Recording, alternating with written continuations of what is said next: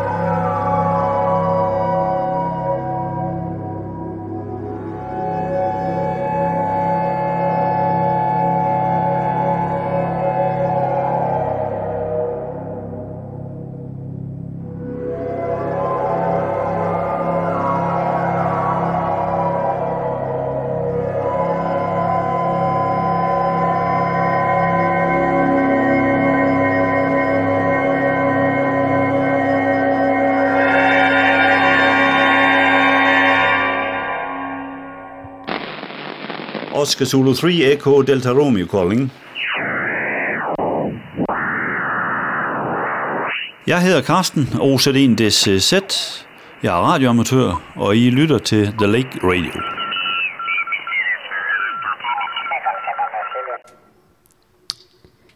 Velkommen, kære lyttere. Både jer på pladsen her i Struer, jer der lytter med fra de åbne vinduer, fra butikkerne, og også til alle jer, der lytter med et sted ude i verden. Det er fredag den 25. august, og det er dag 3 på Struer Tracks Festival for lyd og lytning. Og redaktionen fra The Lake er selvfølgelig med igen i dag, og vi sidder her i campingvognen på torvet. Og vi er 6 mennesker afsted, og vi vil den næste 4,5 time komme ind på skift her i campingvognen og præsentere forskellige ting, som vi har stået op her på festivalen. Og det første track, vi lige hørte her, det var et nummer med Hans van Koolwijk, en hollandsk lydkunstner, som bygger sine egne instrumenter. Og det vi hørte, det var et bambusorgel, som han selv har bygget. Det var lidt uhyggeligt. Det var en lidt uhyggelig start på dagen, Louise. Det var det. En lidt mere grå dag end de andre dage.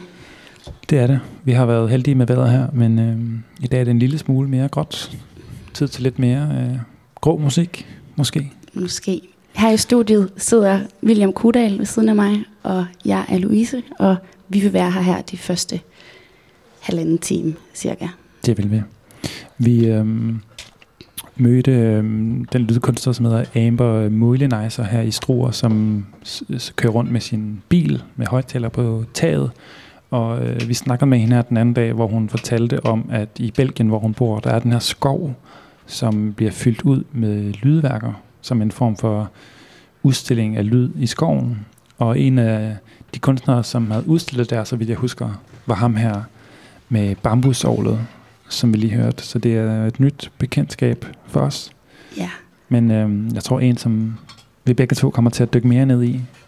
Helt sikkert. Og jeg vil også bare sige, at jeg var lige inde og tjekke nogle videoer ud, og det ser fuldstændig vildt og næsten okkult ud, det orgel der. Så det vil jeg også anbefale at tjekke ud. Han spiller ikke her på festivalen, men det er altså en anbefaling, vi har støvet op her på festivalen. Det er det. Vi har jo en lang dag forude, Louise, med masser af ting, som sker her i Struer. Der kommer forskellige performances i aften med baglands korsang og synthesizer-koncert og forskellige ting, som vi skal komme mere ind på i løbet af dagen. Men inden vi kommer så langt, så skal vi lige kigge en tur tilbage på noget af det, som skete i går. Det skal vi nemlig. Vi havde et interview i går i radioen med kunstnergruppen Shortwave Collective, en gruppe fra forskellige lande, som har det her radiokollektiv af forskellige kvinder, som eksperimenterer med måder at tænke radio på og lave radio på, som altså har de har et lille rum her i Struer, hvor man kan komme og bygge sin egen radio for eksempel, eller man kan komme til de her broadcasts eller narrowcasts, som de laver hver dag kl. 11 og unthink. Jeg ved ikke, hvad man siger på dansk, men måske gentænke. Nej, det er jo ikke engang helt det. Aftænke radio. Så der kan man tage ned i morgen kl. 11, eller på søndag kl. 11.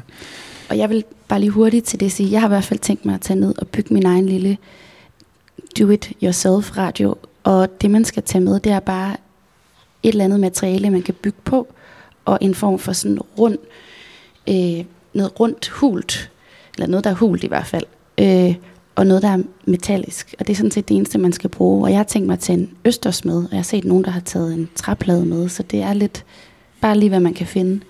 Ja.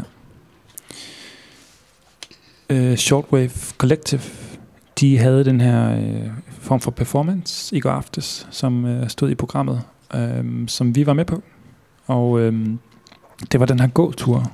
Det startede med en gåtur, hvor vi mødtes nede ved deres rum her. Og så fik vi udleveret en bunke radioer, som vi gik rundt med. En række FM-radioer. Og så gik Karen Werner og Kate Donovan, som er de to medlemmer, som vi også havde i studiet i går her på The Lake.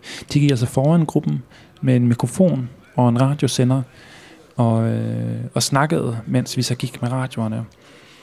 Og de åbnede op for nogle spørgsmål omkring, hvad er radio, og vores associationer i forhold til, hvad radio kunne være. Og så sendte de altså mikrofonen rundt, mens vi gik langs vandet, og lyttede til den her form for kollektive samtale omkring radio, og omkring hvad radio er. Da vi så kom, efter vi har gået et kvarters tid, så kom vi ud til et sted ved havet, hvor der ligger de her sten ud til vandet, hvor de havde placeret forskellige af de her radioer, som var blevet bygget i deres workshop. Altså forskellige små kabler med østers og forskellige objekter, som altså var lavet ind til små radioer. Og så kunne vi altså gå og lytte på de her små hjemmelavede radioer, som er blevet lavet her i Struer de sidste dage. Og Louise, du lavede en optagelse. Ja, det gør jeg nemlig. Det er jo ret fascinerende, at man med så simple remedier kan bygge noget, som rent faktisk sådan kan fange de her usynlige elektromagnetiske felter, der er omkring os. Og det, I skal høre lige om lidt, det er simpelthen, hvad det er, der blev fanget lige omkring havet af de her små Skal vi prøve radiomodtagere. Skal vi prøve at lytte lidt til det? Ja.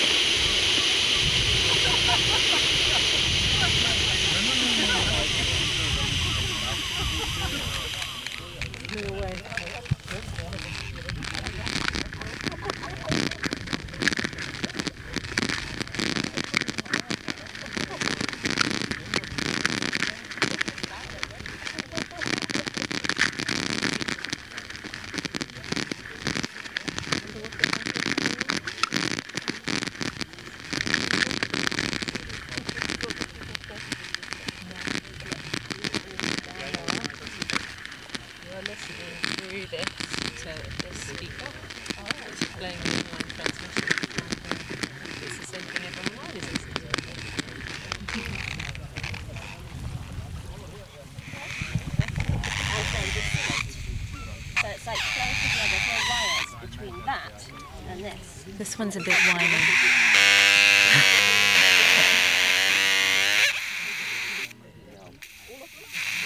Just put some nice static.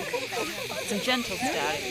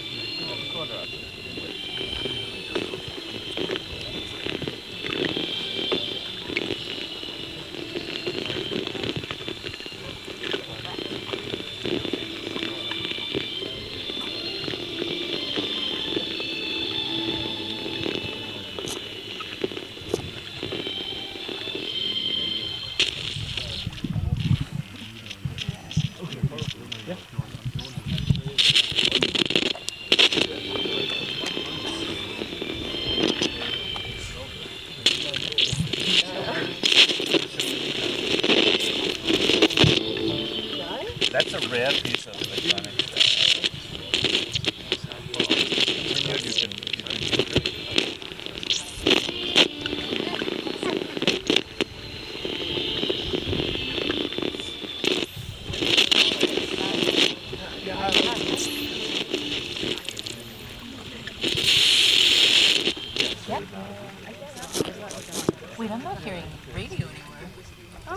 Yeah, this one's radio. But I mean... Has it gone? I think it has gone. Has it gone? Maybe it went. They might have had like this tiny little magical window. Because that signal left us. It's blown away. Wow, okay. You're listening to Lake Radio at Struer Tracks, biennial for sound and listening. My name's Hannah, I'm from Shortwave Collective. Come find us in the Living Radio Lab. Ja, det vi hørte lige før, det var altså lyden af de her sådan open-ended radiomodtagere, som ligesom bare ikke er tunet ind på noget særligt, men som bare på en eller anden måde modtager det, de får fat i. Så lige pludselig så opstår der et signal, og så kan man høre det, som vi hørte på optagelsen, og lige pludselig forsvinder det igen. Jeg hørte dem fra Shortwave Collective fortælle, at nogle steder, der er der ekstremt meget signal, men her i Struer har der ikke været så meget, så det er sådan noget, man kan eksperimentere lidt med og gå rundt forskellige steder og se, hvor man fanger noget. Men jeg tænker, vi hopper videre til vores næste indslag, fordi det er sådan, at der er en udendørs lydinstallation her i Struer, og jeg har ikke selv oplevet den endnu faktisk, desværre. Men jeg har hørt noget med, at den ligesom er påvirket af solen og skyerne og skyggerne og vinden. Men det kan være, at vores kære lydtekniker Rasmus, som også er reporter, kan fortælle lidt mere om den sag, for du har faktisk talt med dem. Ja, jeg kan prøve. Jeg var ude at besøge installationen i går og mødte kunstnerne, som har sat den op, og fik en lille snak med dem. Og så var jeg ude i dag og optage værket, fordi den er meget påvirket af vind og vejr, eller især af lys og skygge. Så vinden, der får træerne til at bølge, påvirker lyset, som påvirker de her små skulpturer, som står i den her park. Meget, meget små skulpturer, sådan 15-20 cm små, meget organisk udseende skulpturer, men som også har noget elektronik på sig og sådan noget. De er utrolig flotte. Jeg synes, hvis man er i Struer, skal man gå ud og se udstillingen, og så skal man selvfølgelig høre den, fordi det er ret fantastisk, især at opholde sig der i længere tid. Men jeg behøver ikke forklare mere, fordi jeg har som sagt interviewet de to kunstnere bag, Vandoren og Matteo Marangoni, som har sat det op. Så måske stiller jeg bare om til det. Ja.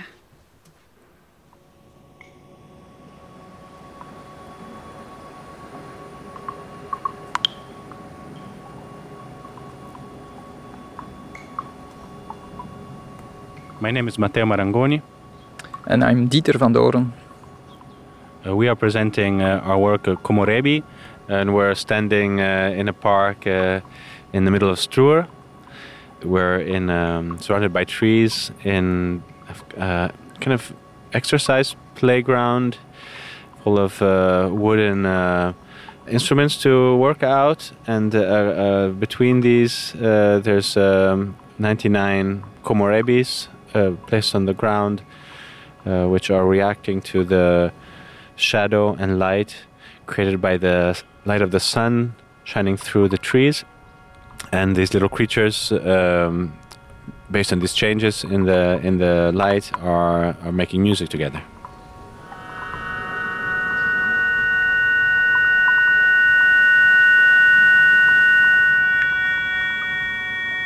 Komorebi is a Japanese word for the shadow play through the foliage of plants and trees.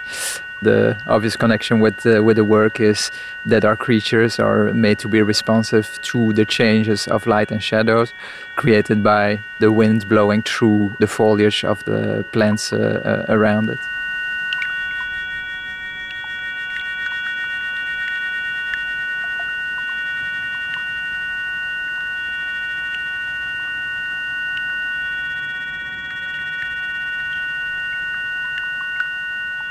Each of them by itself is very simple and maybe not very interesting, but the combination of 100 of these very simple units gives rise, emergence, to much more complex sonic behavior, much more interesting and intriguing to experience and listen to, and let oneself be submerged in for a longer period of time.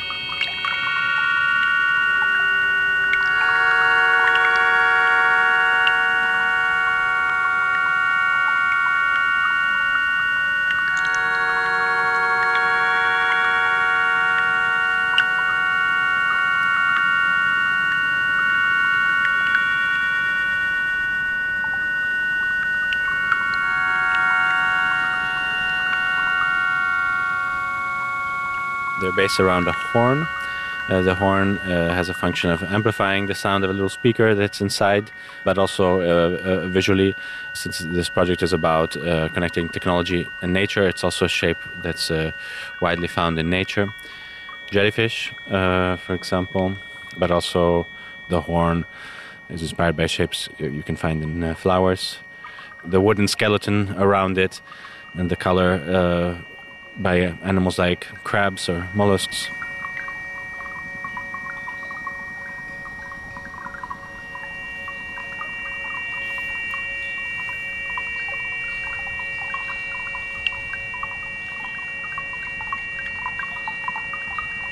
They are cast. There's a resin cast which is translucent. So when the light of the sun is shining on them, they glow. So visually, we're also looked for a design solution which connects also to the sound design of the piece and the relation with the sunlight. And on top of this horn, there's an electronics board which is exposed, so it's possible to see what the electronic components are. And there's some wooden parts, which we call ribs, which are painted using a technique inspired by how luthiers paint violins.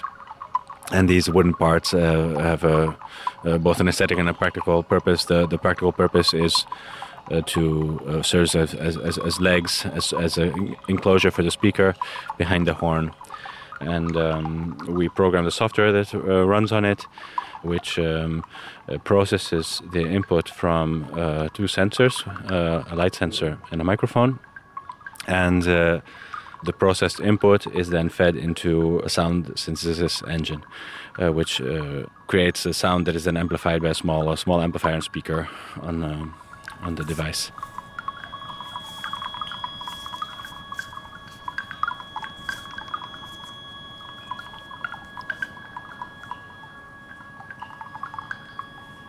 There are multiple layers to the sound design. There are the long continuous tones and the short transient plucky sounds.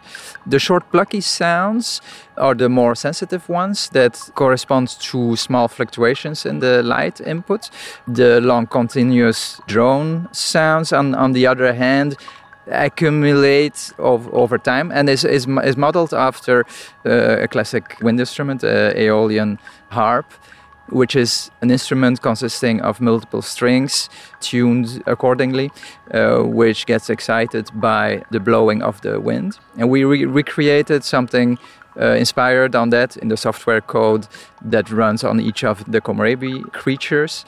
Here the wind excitation is replaced by the light dynamics excitations, but it is also a consequence of the wind moving the foliage around the creatures.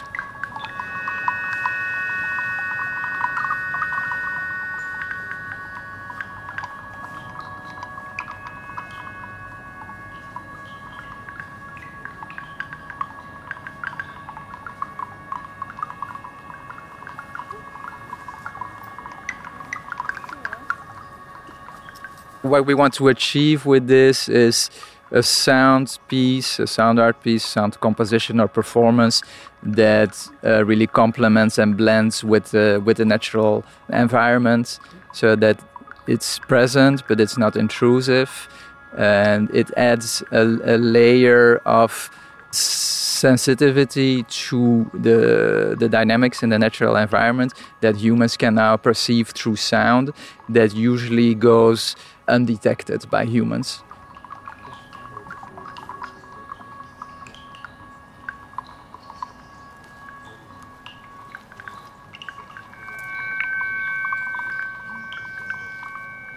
listening to this music in this situated music that helps to connect to all these small changes that are happening around, can be a reminder that we and life in general is not a collection of simply isolated organisms, let's say, competing for survival, but there is a kind of unity in the sense here everything that is happening is due to the light of the sun, which is in a certain sense being a conductor and coordinating all these exchanges of energetic exchanges that are happening here between species that are radically different, a robot, a tree, the Earth's weather system.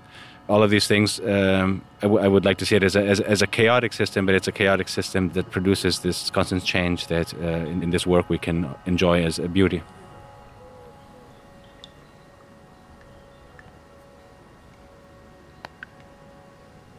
The festival theme is currents, all about the states of flow, dynamics, and in its nature, this project is responsiveness to the currents, dynamics occurring in the natural environment, but also the flowing nature of the sound that it creates connects in those ways there, and then also as a reflection on our interdependence with every other element in our world. So also connects there to the theme.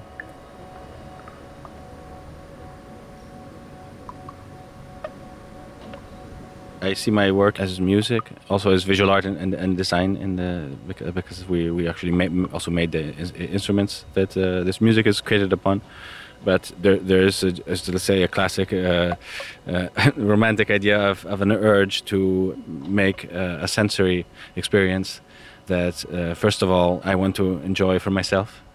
But of course, we are not living in a vacuum. We are concerned with what's happening at this moment and what humans are doing with to our environment, and we also want to be hopeful in this. And we are not engineers or offering any concrete solutions. It's not our job as artists. But this work cannot, in my view, can also be seen as a science fiction of how technologies that we are creating now with digital technology, mobile technology, can have a balanced relationship with nature and help us to connect with nature rather than escape from it.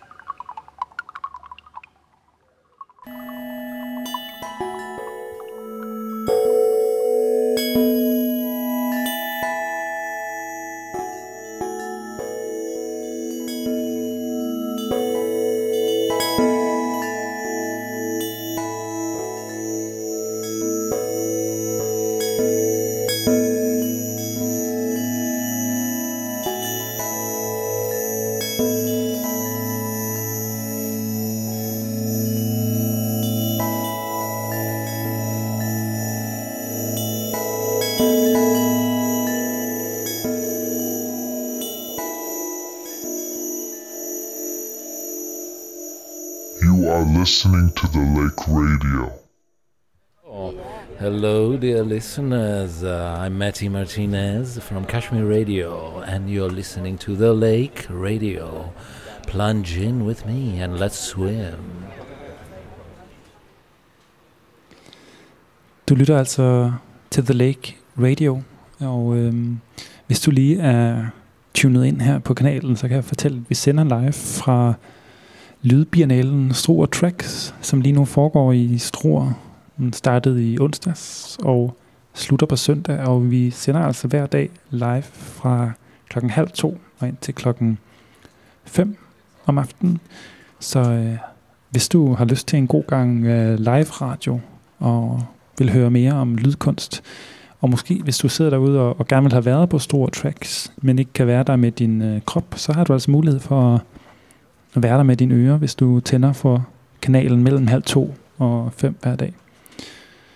Lige før der hørte vi et interview med Matteo, Marangoni og Vandoren, som er 2 af de kunstnere, som er med på årets biennale, og de har altså et lydværk, som er installeret nede i lystanlægget her i Struer.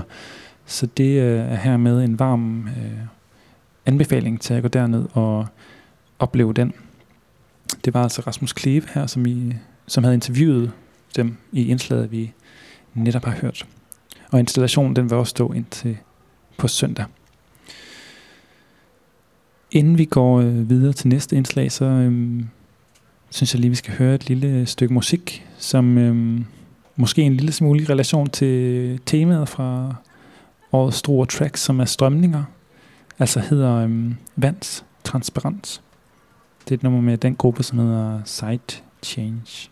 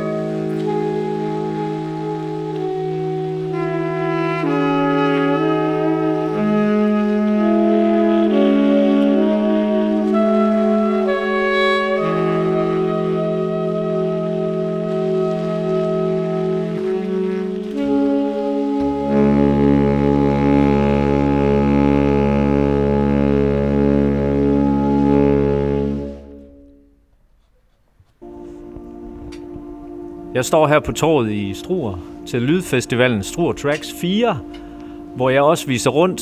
Mit navn er Lasse Højland Hansen, og du lytter til The Lake Radio.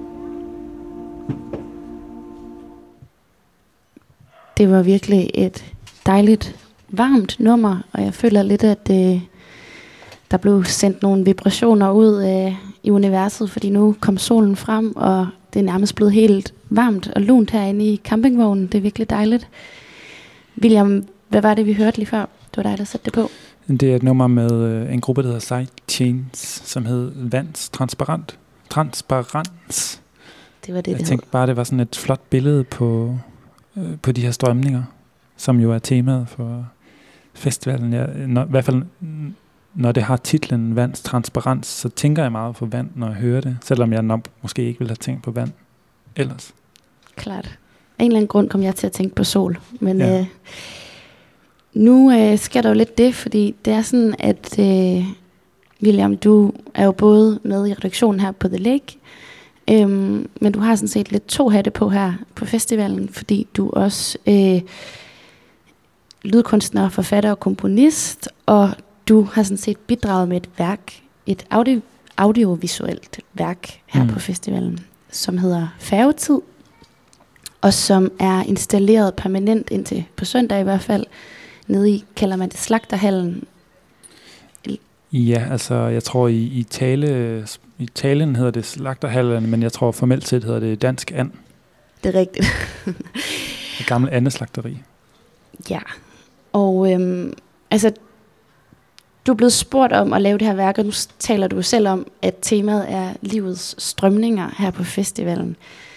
Kan du fortælle lidt om, da du fik den her opgave, hvad gjorde, at du blev tiltrukket af at søge ned mod den her færge, som altså er Venø-færgen, der sejler mellem Struer og Venø 50 gange om dagen, er det korrekt? Ja, noget af den stil. Hvad gjorde, at du havde lyst til at gå derned og begynde at lave nogle optagelser?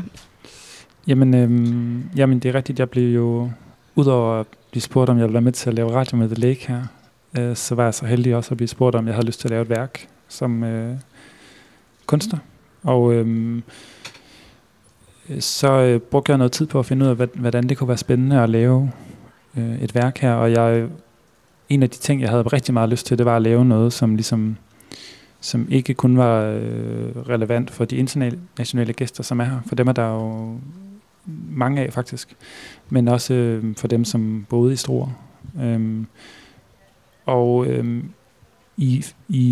I den leden efter steder og lave noget, som var relevant her, så blev jeg meget interesseret i færgen, som jo er den færge, som forbinder, hvad kan man sige, fastlandet med øen Venø, som ligger lige uden for Struer.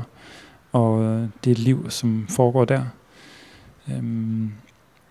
Hvor meget tid har du brugt på den færge, et skud på? Jamen, jeg har brugt, det ved jeg ikke, 3-4 uger hver dag i sådan arbejdstiden. Og det er jo lidt særligt, fordi det er en færge, der kun tager 2 minutter. Kan du fortælle lidt om, hvis vi skal sådan prøve lige at åbne, hvad er det for et univers, der er på den her færge? Hvad oplever man typisk på de 2 minutter, som sådan en færgetur tager? Jamen altså, der sker det, at hvis man kommer med sin bil, eller som gående passager, så bliver man lukket ind af en af de 2, som arbejder på færgen. Der står så en nede på dækket, og ligesom guider en hen, der hvor man kan sætte sin bil. Og så sidder der en anden oppe i styrhuset, som er oven over bilerne på sådan en, hvad kan man sige, broagtigt oven på bildækket. Og så lukker de her, hvad hedder det, ligesom der er foran toget, når man sådan nogle bomme. Ja. Så lukker bommene, og så sejler færgen afsted, og så tager det lidt tid lige at komme ud af havnen. Og så snart man kommer ud på vandet, så er man sådan set ved at være inde i havnen igen. Okay. Og så åbner bommene igen på den anden side, og så så kører bilerne ud af færgen. Og så kommer der nye biler på. Og så sejler færgen tilbage. Og det sker så 50 gange i løbet af en dag. Ja. Og William, mens du så var på den færge, der møder du jo så nogle mennesker, som du faktisk portrætterer lidt i audiovisuelle værk. Kan du fortælle lidt om de 2, du møder? Ja, der er 12, der arbejder på færgen. Inklusive, hvad kan man sige, ham som koordinerer færgen. Og da jeg så var på færgen, jeg brugte nogle dage der på at møde dem, som arbejdede der. Og nogle af dem, jeg mødte, er de 2, som hedder Ole og Johnny.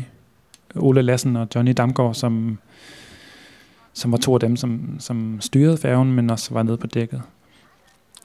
Og Johnny var meget imødekommende. Da jeg kom ind, første gang jeg mødte ham, der stod han i det køkken, som er på Vindø-færgen, som er sådan et ret, hvad kan man sige, vel udstyret køkken, i forhold til, hvor stor færgen er, vil jeg sige. Og der stod han altså og havde gang i den helt store rensdyrgryde, som de skulle have til frokost. Ja. Så der blev stegt og kogt og ting og sager i de 15 minutters pause, som er mellem hver sejltur. Klart. Så det er jo noget med at sejle frem og tilbage, og så ned og røre i gryden. Og sejle frem og tilbage, og så ned og røre i gryden. Er det Johnny, vi har et lille klip med? Jeg tænker, at det kunne være sjovt lige at høre stemmen af Johnny. Ja, det er Johnny. Eller ham har vi et klip med. Hvis vi lige skal prøve at høre hans stemme, så tror jeg, at det er den, som lyder sådan her.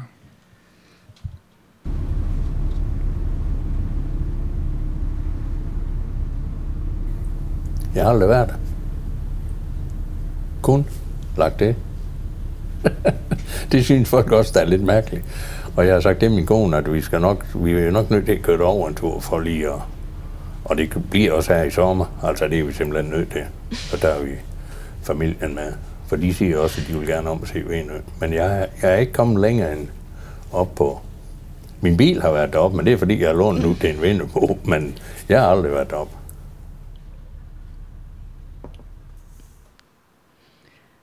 Og det var altså Johnny. Ja, okay, men hvor længe har Johnny arbejdet der, uden at have været på Venø? Jeg kan faktisk ikke huske det præcis, men det er 3-4 år. Okay. Kan du ikke prøve lige at fortælle lidt om, mere sådan, hvad værket handler om? For det handler jo lidt om den her historie mellem de 2 medarbejdere på Venø-færgen. Ja, så der var Johnny der, som så den ene, jeg kom i snak med, og så er der Ole, som er den anden, jeg også kom i snak med. Og Ole er først og fremmest meget mere reserveret type, det jeg vil karakterisere som mere sådan jysk tilbageholdenhed, hvor man lige først skal sådan lære hinanden at kende, inden man egentlig kan snakke sammen. Hvor Johnny han er meget mere udad til. Og jeg fandt hurtigt ud af, at Johnny og Ole havde arbejdet sammen i rigtig mange år. Jeg tror, det er omkring 45 år. De købte et sejlskib sammen. Ikke særlig lang tid efter, de lærte hinanden at kende. Hvor de sejlede sammen i lange perioder og sov sammen og fiskede sammen i utrolig mange timer under meget hårde arbejdsvilkår og solgte en forfærdelig masse fisk. Og filmen, hvad kan man sige, jo prøver lidt at fortælle historien fra dengang de mødte hinanden og begyndte at arbejde sammen på den her fiskekutter, og så indtil nu, hvor de er begge 2 67, så de, hvad kan man sige, efterlønner alderen og arbejder på Venø-færgen som sådan en form for det sidste arbejdsliv, den sidste del af arbejdslivet, hvor de jo skal til at på en eller anden måde runde af deres arbejdsliv. Så det er på en måde filmen tør på at portrættere deres arbejdsliv, som også er, eller hvad kan man sige, deres venskab er meget formet gennem deres arbejdsliv. For de har arbejdet sammen i 45 år, men de har også blevet meget tætte venner gennem det her arbejdsliv. Ja, det virkede som om, de næsten havde et ægteskab på en eller anden måde, i den måde, de havde deres tilværelse sammen på. Som Ole siger, så har han har sovet mere sammen med Johnny, han har sovet sammen med sin egen kone. Ja, det er rigtigt. Og på et tidspunkt, der var de jo så også i København, eller hvordan var det med deres færge? Eller en anden færge selvfølgelig. Nej, de har arbejdet 9 år på færgen, rutebådene i København. Altså de her både, som sejler mellem Nyhavn og hvad de ellers hedder, de forskellige stop, hvor jeg har sejlet den, og har haft en masse gode oplevelser med folk, der har synes det var rigtig sjovt. Der var 2, der snakkede meget jysk, som sejlede færgen over i København, og lært en masse mennesker at kende derovre, som har inviteret dem på middag og på juleaften, og taget med dem på bar rundt omkring ved Nyhavn og således. Og de boede ligesom i en container, når de boede derovre. 14 dage arbejdede de i træk, hvor de boede i en container, og bare arbejdede sådan noget 18 timer om dagen, og så tog hjem og sov i containeren 14 dage i træk, og så hjem til Akker, til deres koner bagefter, og holdt fri i 14 dage, og så tilbage igen. Er det noget med, at du har et andet lydklip med, som måske beskriver noget fra deres københavner-tid? Ja, der er en lille Ole fortæller en lille anekdote over fra København. Den synes jeg, vi skal høre.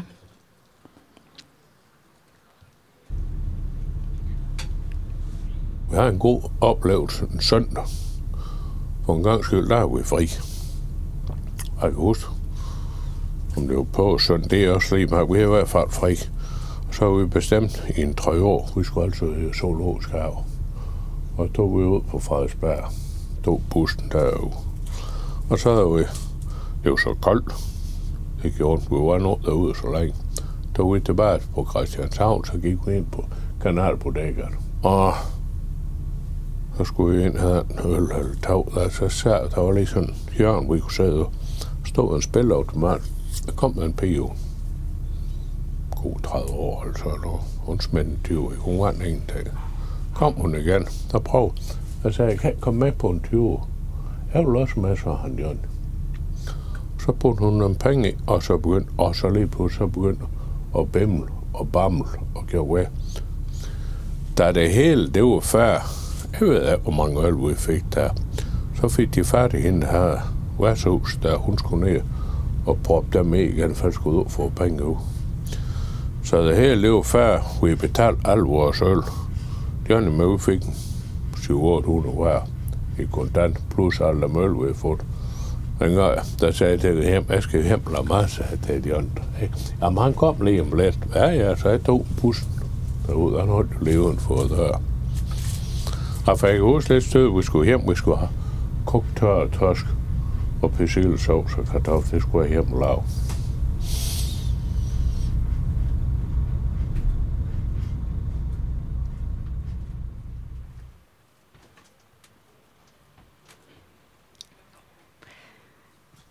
William, det er noget med, at du er sådan optaget af at sådan reflektere lidt over hverdagen og hvad der er værd at huske. Kan du fortælle lidt om sådan, hvad der har været vigtigt for dig at arbejde med sådan tematisk i forhold til at lave det her audiovisuelle værk? Altså først og fremmest, så tror jeg, jeg var meget interesseret i at på en eller anden måde gengive Ole og Johnnys relation. Men også meget interesseret i ligesom at gengive den, ikke den ekstraordinære historie, men den ordinære historie, kan man sige. Eller på en eller anden måde give plads til den ordinære historie.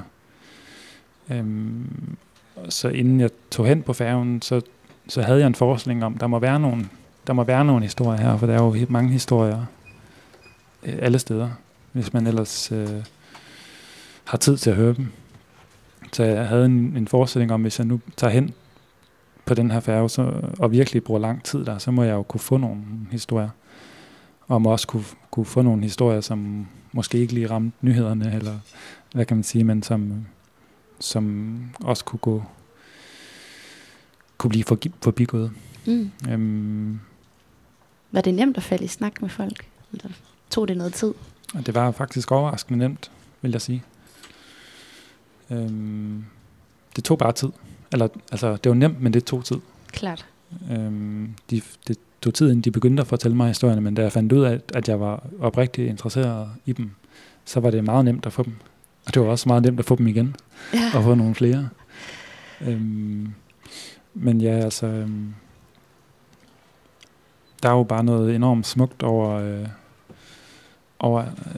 det her med, at der altid findes gode historier og smukke ting, hvis man ellers har tid til at høre dem. Det synes jeg er en rigtig god pointe. Har de haft tid til at komme og se dit værk? De bor jo vel forholdsvis tæt på. De bor i Akker begge to. Som de siger i filmen, de startede med at bo tæt på hinanden. 100 meter fra hinanden, men nu bor de altså en hel kilometer fra hinanden. Hvilket i min optik stadig er relativt tæt på hinanden. Mm. Men jeg havde dem med inde på Sound Art Lab, det som her, hvor jeg har lavet eller klippet filmen, som ligger her i Struer, som også er dem, som arrangerer Struer Tracks, eller den institution, som arrangerer Struer Tracks. Og Ole, han er på ferie nu, men han har ikke været her på Struer Tracks, men Johnny var at se den i går på biennalen, og synes, den var rigtig god. Eller de synes begge to, den var rigtig fin. Der var et sted i filmen, som Ole han ikke synes, der var godt. Og hvad var det? Der er sådan en relativt lang passage i filmen, hvor man lytter, der er sådan en form for komposition med lyden fra færgen, og så er der det her billede af sæderne, hvor man kan se, hvordan lyset falder ind og ændrer sig, alt efter for, hvordan færgen ændrer sig. Og det sagde Johnny, det der sted, det var simpelthen, det var for langt, det var der ikke nogen, der kunne bruge til noget. Ja, okay. Men ellers så kunne de godt lide den. Og det var godt. Ja. Det er i hvert fald også en kæmpe anbefaling fra mig. Jeg synes, det var en virkelig varm og fin og smuk skildring. Jeg tænker, at vi skal høre lidt musik, og så er vi faktisk ved at være tæt på at skulle give vores stol videre. Men tusind tak for at lige fortælle lidt om dit værk. Selv tak. Jeg tænker, jeg kunne godt tænke mig at sætte... vi skulle høre lidt af Marie. Skal jeg lige finde hende her. Det er fordi, jeg skulle til at sige Kølster. Hun hedder Kølbæk Iversen. Ja. Marie Kølbæk Iversen, som kommer til at lave en performance i morgen aften ved midnat op på SMK Thy. Og vi kommer til at bringe et interview med hende i en af vores andre programmer en af de følgende dage. Men jeg tænkte lige, vi skulle prøve at høre en af de sange, som hun har skrevet melodi til. Teksterne er nogle tekster, som Evald Tang Christensen var ude at indsamle i slutningen af 1800-tallet på den jyske hede. Og det er nogle ret fascinerende historier om livet dengang, som Marie så selv har sat melodi til ud fra, hvad hun synes var passende. Hun har også sammen med en sprogforsker fundet frem til, hvordan det her jyske, der blev talt dengang, sandsynligvis lød. Så det er, det tænker jeg, vi lige skal prøve at høre lidt af nu. Og så giver vi faktisk mikrofonen videre bagefter. Efter det, så giver vi mikrofonen videre. Kan du finde nummeret der? Jeg skal lige se, hvad det hedder. Jeg sidder her med en masse numre foran mig. Jeg kan faktisk ikke huske, hvad det her hed.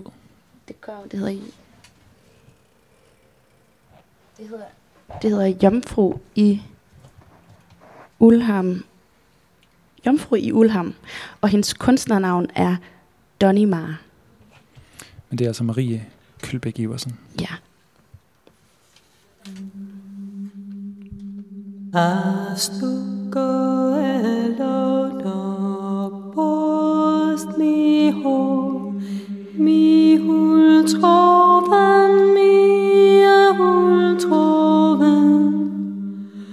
der så mist i mor kom kyren i går og sin hand i lom i mor i jord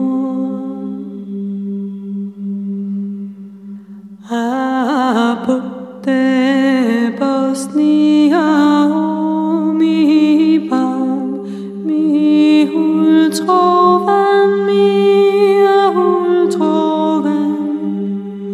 og løb hende den forgyldne grav og sin hand i lom i mur i jord. mistig mor hun fortør. Mi ultroven, mi ultroven, til at høj for guren er lyk, og sin hand i lom i mor i jord. Hun skab med om til en sals, mi ultroven, til at skulle blive slør aldrig hørt. Og sin hand i lom i mor i jord. Så blev til en sag så god, mi ultroven, til at blive så aldrig sløv. Og sin hand i lom i mor i jord. Og med dag er klippet læret og lin, mi ultroven, og med nat der så i jomfru hendes grin. Og sin hand i lom i mor i jord. Mistig mor hun fortør. Mi ultroven,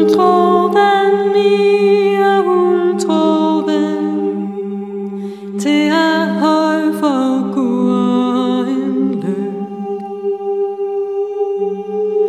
og sin hand i lom i mor i jord. Hun skab med om til en svar, mi ultroven, til at skulle altid få en ulykkelig far. Og sin hand i lom i mor i jord. Så blev til en svar så gjør, mi ultroven, til at blive så aldrig sløv. Og sin hand i lom i mor i jord. Ærier giver så bliver, mi ultroven, de sat med i forgyldne skær.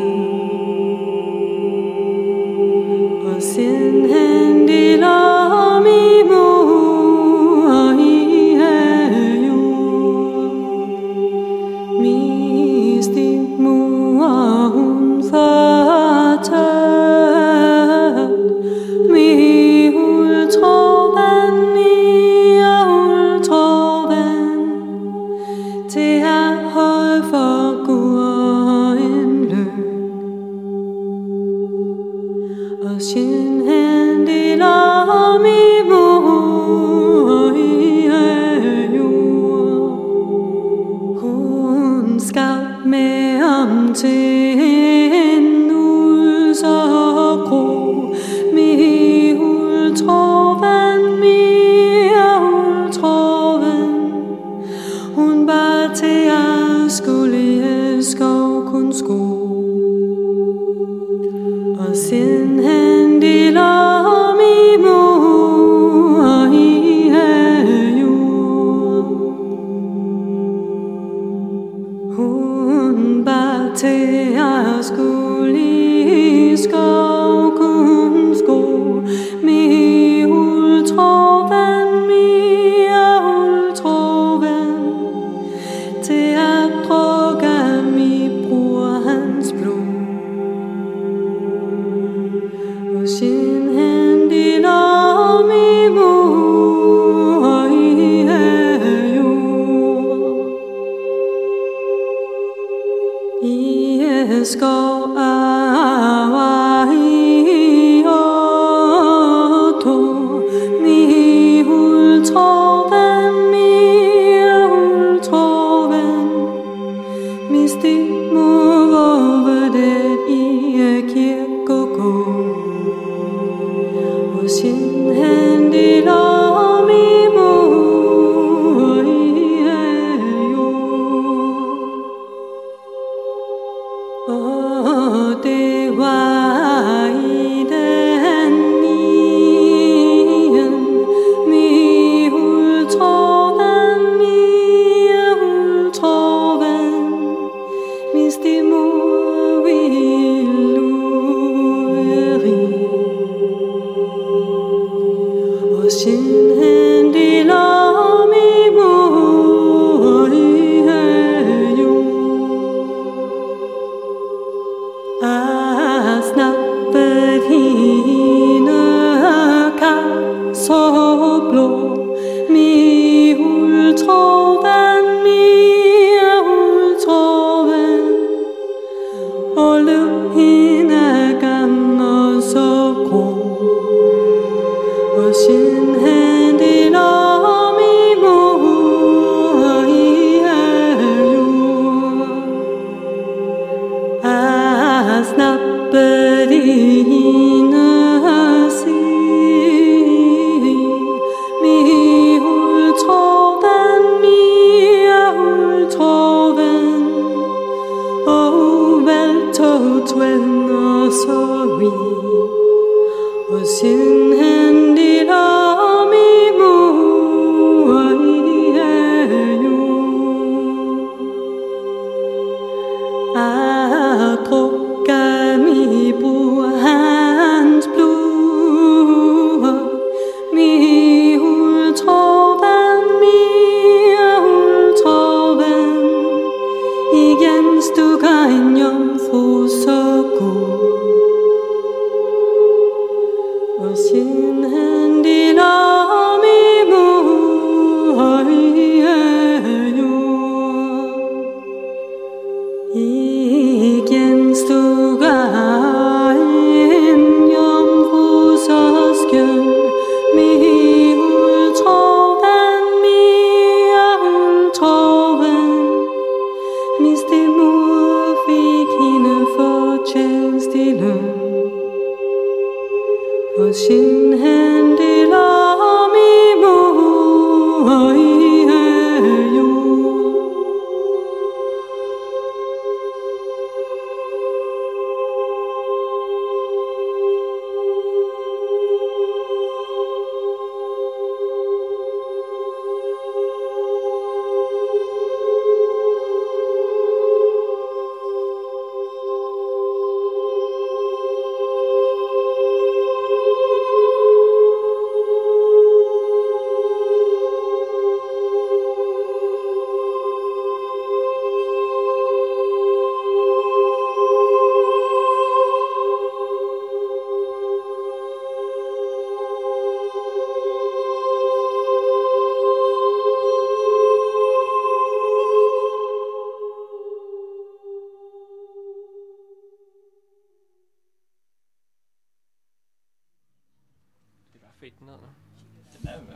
Her i bold han tjener i kong hans gård i hælerne der tjent han i mange år i skov der falmer af jomfruer han tjent at få anden løn i hælerne en forguldborg i hun var så skøn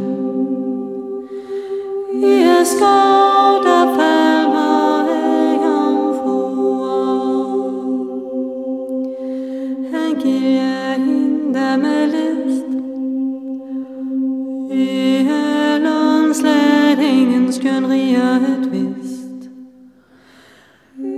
skov, der falmer af jomfruer.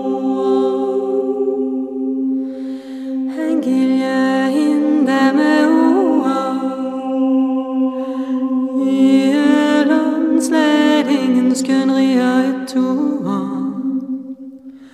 I skov, der falmer af jomfruer. Guldborg i sang, gulu i de skrig. I øllen imens jeg soler i kroganger min. I skov.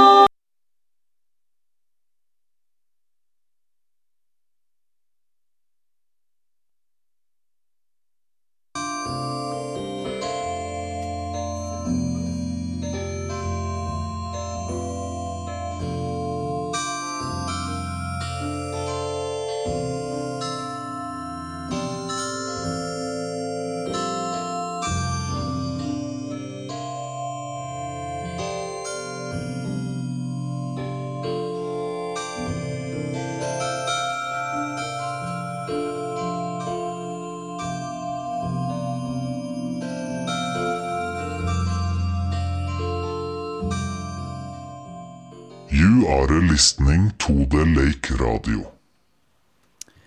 Du lytter til The Lake Radio live fra Struer Tracks biennale for lyd og lytning. Det er tredje dag, vi sender hernede fra campingvognen, og mens du har lyttet til Marie Kølbæk Iversen, eller Donimar, som det jo nok i virkeligheden hedder, så har der været et værtsskifte i studiet. Jeg er Frederik, og ved siden af mig sidder Jan. Hej Jan. Hej. Rart at være tilbage. Det er nemlig rigtig rart at være tilbage til endnu en dags udsendelse hernede på torvet. Vi sender jo fra den her campingvogn, som der er blevet snakket en hel del om i programmerne, som vi har lånt af de eksperimenterende radioamatører. Eksperimenterende danske radioamatører. OC3EDR Struer. Det er deres kaldetegn, er det sådan, man siger? Lige præcis. Og det er den campingvogn, vi har lånt, og det siger vi også, fordi vi lidt senere har et indslag med Carsten Kopborg, som er formand for den forening. Vi har været nede og lavet et interview med ham i deres lokaler, så vi skal høre lidt mere til de eksperimenterende danske radioamatører for Struer. Men vi glemte at sige en ting. Ja, vi glemte at bringe en reklame for det musik, som vi lige lyttede til før, af Donimar eller Marie Kølbæk Iversen, som man altså kan opleve som en del af Struer Tracks biennalen, men faktisk ikke i Struer som det eneste arrangement. Så vil der blive kørt busser herfra op til Thy ved det nye SMK Thy Museum. Og det er lørdag midnat? Det er simpelthen lørdag en midnatskoncert for dem, der kan være vågne så længe. Kæmpe stor reklame herfra for den koncert eller for den performance. Ellers så vil vi lige præsentere, hvad der skal ske i vores lille sendeflade her. Som sagt, vi får et indslag med Carsten fra Eksperimenterende Danske Radioamatører. Så får vi også besøg af en kunstner, som vi talte en lille smule om i går. Ja, det er Alex Mørch, som havde en performance kort efter festivalens åbning i onsdags, hvor han lavede sin Struer Tracks version af det her ret storstilede eller storskala projekt, der hedder Sonum Danica, hvor han på en eller anden måde gættede vi os til, er i gang med at kortlægge Danmark i en lydlig forstand, men det tænker jeg, vi skal prøve at blive klogere på, når han kommer på besøg. Han kommer forbi 15:30, håber vi på, til et interview live her i radioen. Imens der skal vi slå tiden ihjel. Vi sætter nogle ting på, så I kan lytte lidt med derude. Frederik, du har taget noget med? Ja, jeg har taget et par lydværker med, som jeg tænkte var fede at spille, som ikke decideret eller sådan i direkte forstand relaterer sig til Struer Tracks, men som jeg synes er i ånden, fordi at der har jo været rigtig mange af værker her, som beskæftiger sig med for eksempel vandringer. I går aftes var vi på en sådan FM radiovandring arrangeret af Shortwave Collective. Jeg ved også, at kunstneren Soleil, som er på programmet i morgen og søndag, mener jeg også, laver en vandring, man kan deltage i med sådan et elektromagnetisk lytteapparat. Vi var jo også på en vandring bag ved en Saab. Det er rigtigt, vi var på vandring med Ambers lydmodificerede Saab. som kørte rundt i byen. Så jeg tænkte, det kunne være sjovt at lytte til et vandringsværk, som var lavet af en kunstner, der hedder Janet Cardiff. Hun er også kendt i den sammenhæng. Der er duoen Cardiff-Miller, hvor hun har lavet rigtig mange udstillinger og lydværker, og hun har på en måde lidt pioneret den her genre af lydvandringer. Og jeg tænkte, det var sjovt at høre et uddrag fra et længere værk, hun har lavet, der hedder The Missing Voice, som er sådan en form for pseudo-krimi-lydvandring, der egentlig, synes jeg, egner sig godt til at være et lydværk i sin egen ret, også selvom man ikke deltager i vandringen. Så det tænker jeg, vi skulle lytte til noget af. Lad os da endelig gøre det. I like looking at the rooftops from here. A plane is flying above the buildings. There's a pigeon walking around me with a stub as one foot and only 2 toes on the other one. A woman is carrying a big shopping bag. Someone just left some bread for the pigeons. Now they're all swooping from every direction down to get a piece. People look at me as they pass. They wonder why I'm talking into this thing.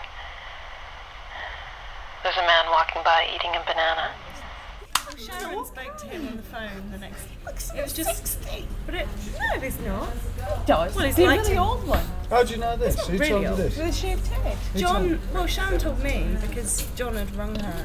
It was them three left in the pub, just Sharon, John, and the lamb. Well, you know what she's like anyway. You can't really believe. No, you can't. No, and John wrote a note to Layla, telling her that his enforced celibacy is over. I think it's time I went home. I feel an emptiness more each day, as if a part of him that was inside me is now slowly leaking out, leaving an empty hole in my chest.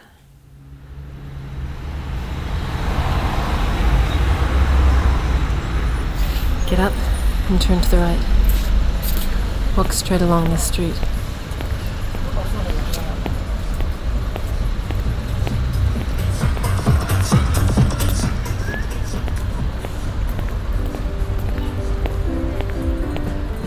When you're alone and life is making you lonely, you can always go downtown. You've got worries and all the noise and the hurry seem to help, I know. Downtown, just listen to the music of the traffic in the city. Linger on the sidewalk where the neon signs are pretty. How can you lose? The lights are much brighter there. You can forget all your troubles, forget all your cares. Go downtown. We're not going to go into the station. Just go past it and follow the sidewalk. More newsstands. 20,000 underground breakdowns. Woman's body found in Thames.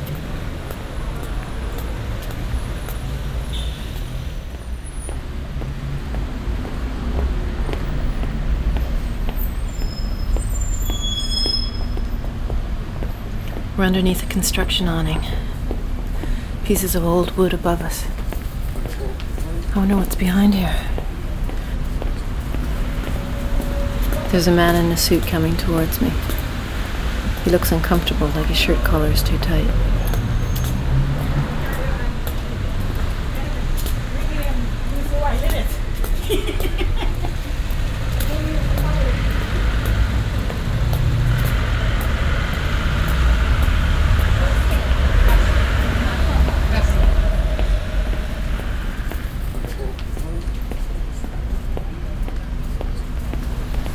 Look to the left.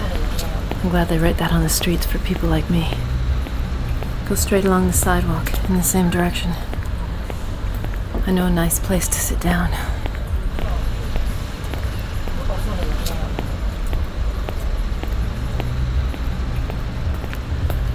Past the men's clothing store. Fancy suits in the window.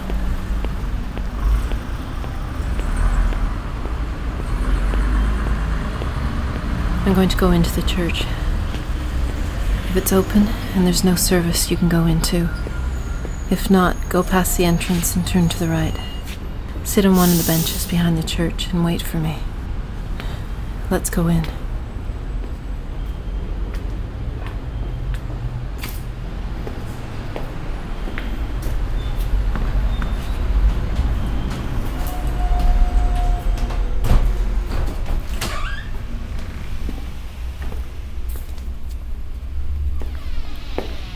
garden smells like incense here.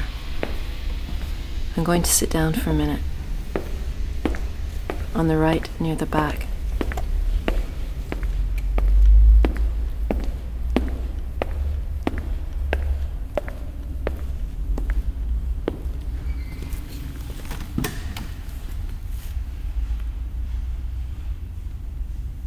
Sitting here, I'm transported back to another church years ago.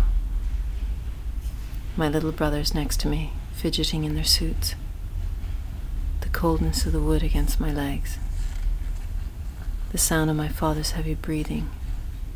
His tan neck rough against his white shirt. Watching the sun move through the figures in the stained glass windows.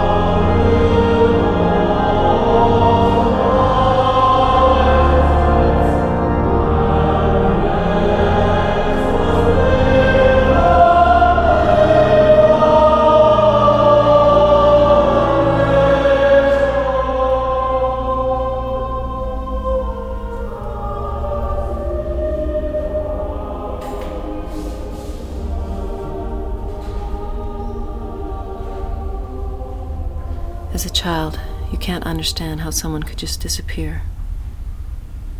You don't know the agony of his sleepless nights, the crying in a dark corner of the barn, the numbness that comes from survival, the switch that turns off inside.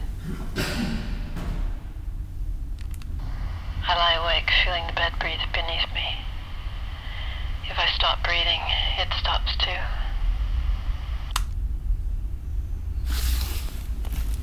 Let's go outside now. The exit is at the back of the church and to the left.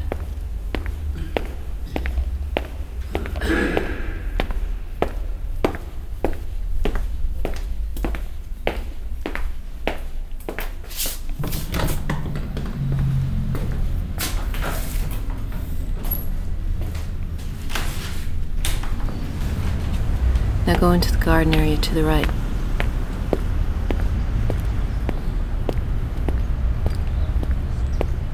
There's an older man with a blue jacket sitting here on the bench, tuning his radio.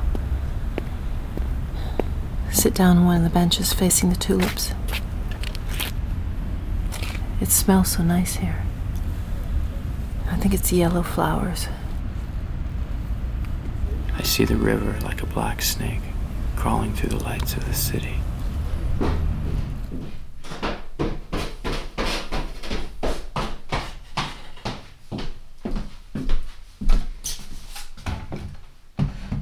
I think of him sitting in a room on the other side of the world, watching the earth on a computer screen.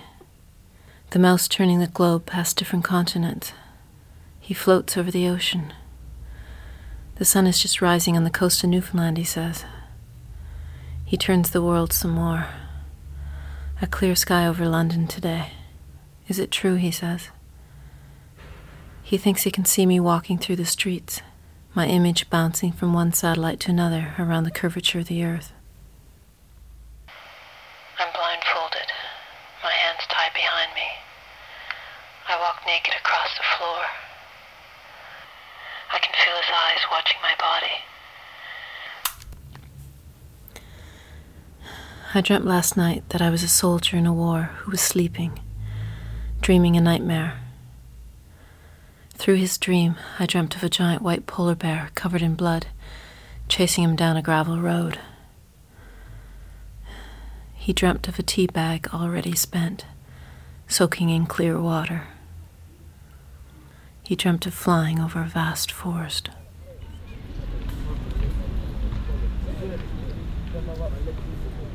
A woman beside me is reading the newspaper. body identified. It's her picture on the front page. The woman with the long red hair. So I come to town with an address. A redhead takes me up to visit the chump who has to go. I have a drink, leave my prints around. I leave and somebody gets it. Papers go back to Wick, I'm the fall guy.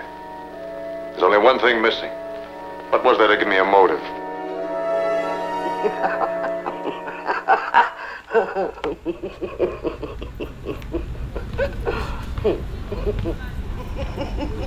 We have to leave. Get up and walk to the right, between the benches.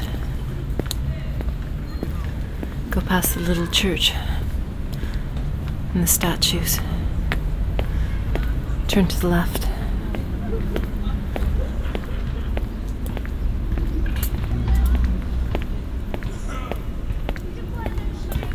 Go to the right. Past a bench with 4 guys sitting on it. Underneath the black metal arch with a lamp on it. Turn to the right. There should be a metal railing and a brown building on your left.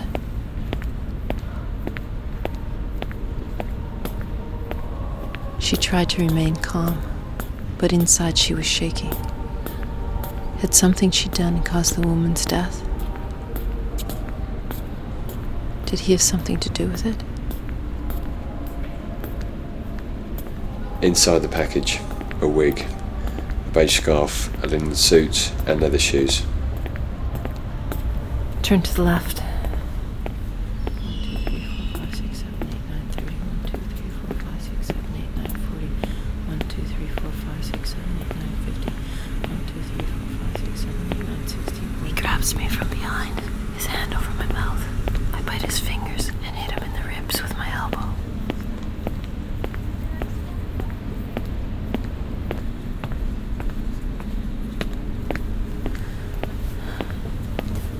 Go down the stairs.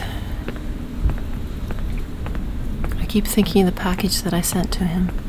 It was a sign to tell him that she didn't exist, that it was over. But I have a sick feeling that somehow it has something to do with her death. Keep going in the same direction, and then around to the right, past the newsstand. Dead woman identified. Worldwide wines, specially selected spirits, leading label lagers. I've started listening to her tapes at night in a darkened room. In the morning I set her picture across from me while I eat my breakfast.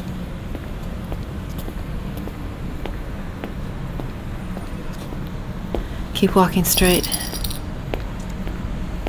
Cross over to Liverpool station. Watch out for cars here.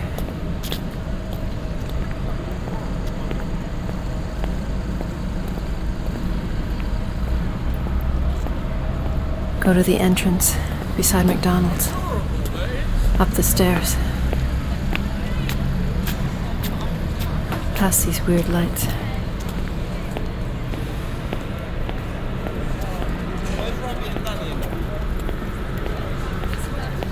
There's a man in a black suit walking behind you.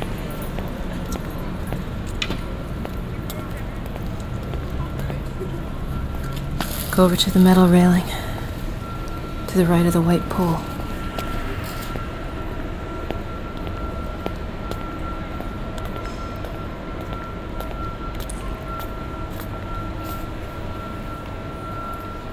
There's a woman with a suitcase standing beneath us, looking up at the notice board. She just turned her head and glanced up at me.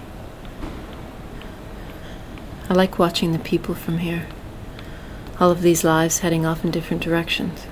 One story overlapping with another.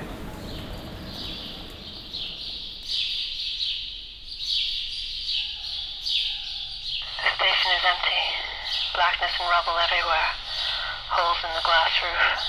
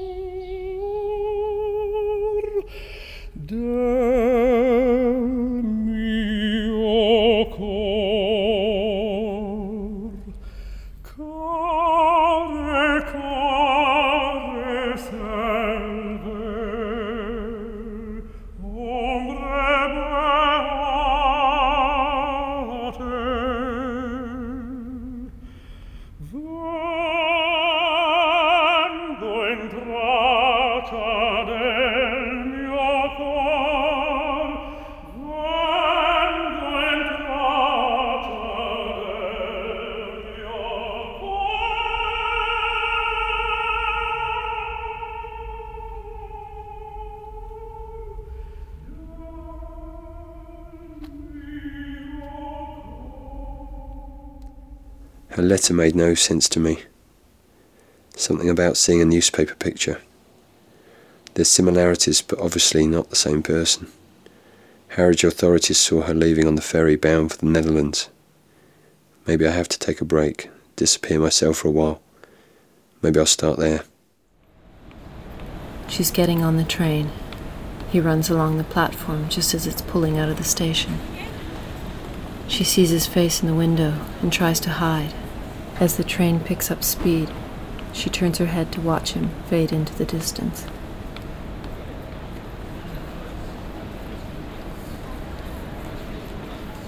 I have to leave now.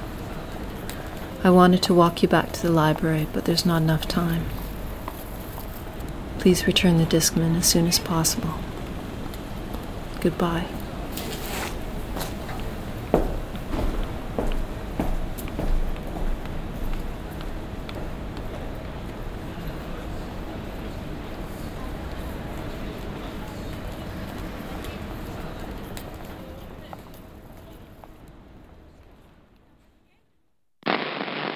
Oscar Zulu 3 Echo Delta Romeo calling. Jeg hedder Carsten, OZ1DZ. Jeg er radioamatør, og I lytter til The Lake Radio.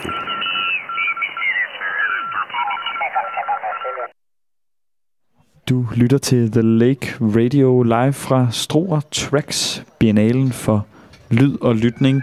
Og inden den her lille radio intermezzo, så lyttede vi til værket The Missing Voice af Janet Cardiff.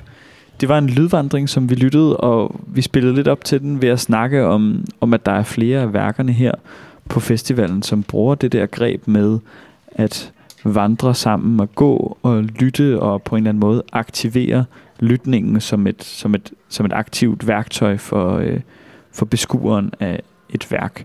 Og det her, det var jo så et værk, som man kunne lytte til uden at gå vandringen, men det er jo på en måde også spændende at finde ud af, hvad det gør ved sådan en oplevelse.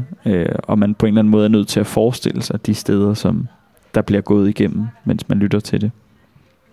Nu skal vi til noget helt andet. Nu skal vi nemlig til en lokal lille forening, der ligger nede i BAO's gamle hovedsæde, og de hedder OZ3EDR. Det er i hvert fald deres kaldenavn på kortbølgeradioen.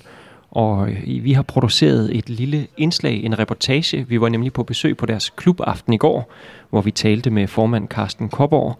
Og vi snakker en lille smule både om det at være radioamatør, det med at have kontakt med folk rundt omkring i hele verden via radioen. Vi snakker lidt om kulturen, og så snakker vi også en lille bitte smule om det her med, hvorfor mænd har brug for den her teknologi til ligesom at tale med hinanden. Og ja, nu har vi sagt det uendelig mange gange i løbet af de her 3-4 dage. Hvad dag er vi på i dag? Nummer 3. 3 dage, at vi har lånt deres vidunderlige campingvogn, som vi sidder og sender live radio i, og der går bare lige et shout-out ud til den forening for at låne os den her campingvogn. Det har oppet vores oplevelse med 200%. Men hvis jeg nu kigger over på teknikeren, reportagen, den er legnet op, jamen så synes jeg, vi skal køre den. Måske kan jeg bare lige få det til at slukke og så tænde igen, sådan, så vi har den fra, så vi hører, hvordan den starter op. Så kan du bare forklare, hvad du gør. Ja. Vi tager den fra bunden af. Altså radioen, i det her tilfælde er det en ICOM-radio, og lige nu står den på 20 meter båndet, altså 14 MHz, og det er egentlig der på det her tid af dagen, at signalerne de plejer at være bedst. Og som I kan høre, så er der jo lidt liv. Jeg hedder Carsten Kopborg, og mit radioamatør kaldesignal er OZ1DZ.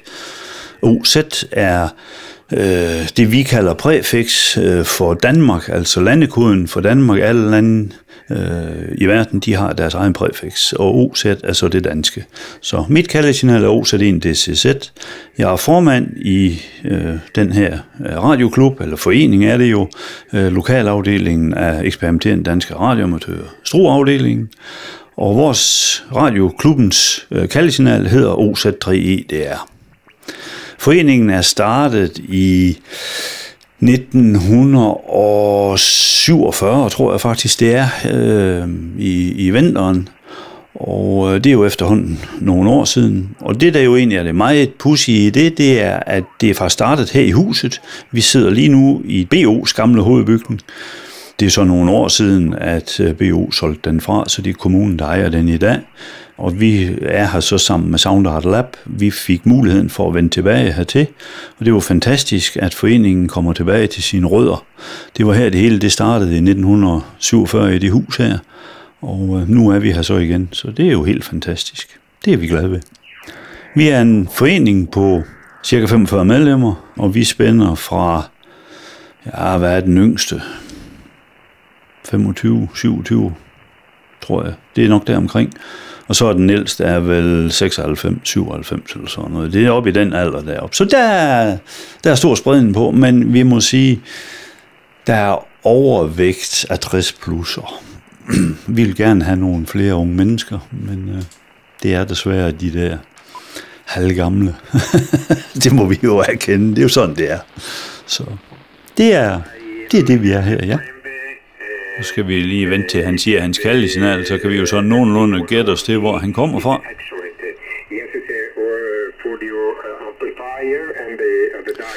Ja, han fortæller jo så lige lidt om, hvad det er for noget isenkram, han kører med, og det er jo sådan rent lovgivningsmæssigt, så må vi jo ikke snakke, vi må ikke hyggesnakke som sådan. Det skal have en eller anden teknisk karakter, det vi snakker om. Det er nu ikke altid, vi overholder det, det kan vi lige så godt indrømme jo, men lidt gør vi jo. Italy Zulu er hans kaldesignal starter med Italy Zulu, det vil sige, det er en italiener rent faktisk. Så han er ikke så voldsomt langt væk. Det er så lidt svært at høre ham.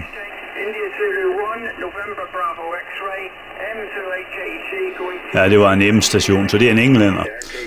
Så det er en italiener og en englænder, der snakker sammen her. Og som I kan høre, så er italieneren, han er jo absolut den kraftigste. Det plejer de også at være. De har nogle gevaldigt store effektforstærkere sat på deres radioer dernede. Så englænderen, ham vil jeg tro,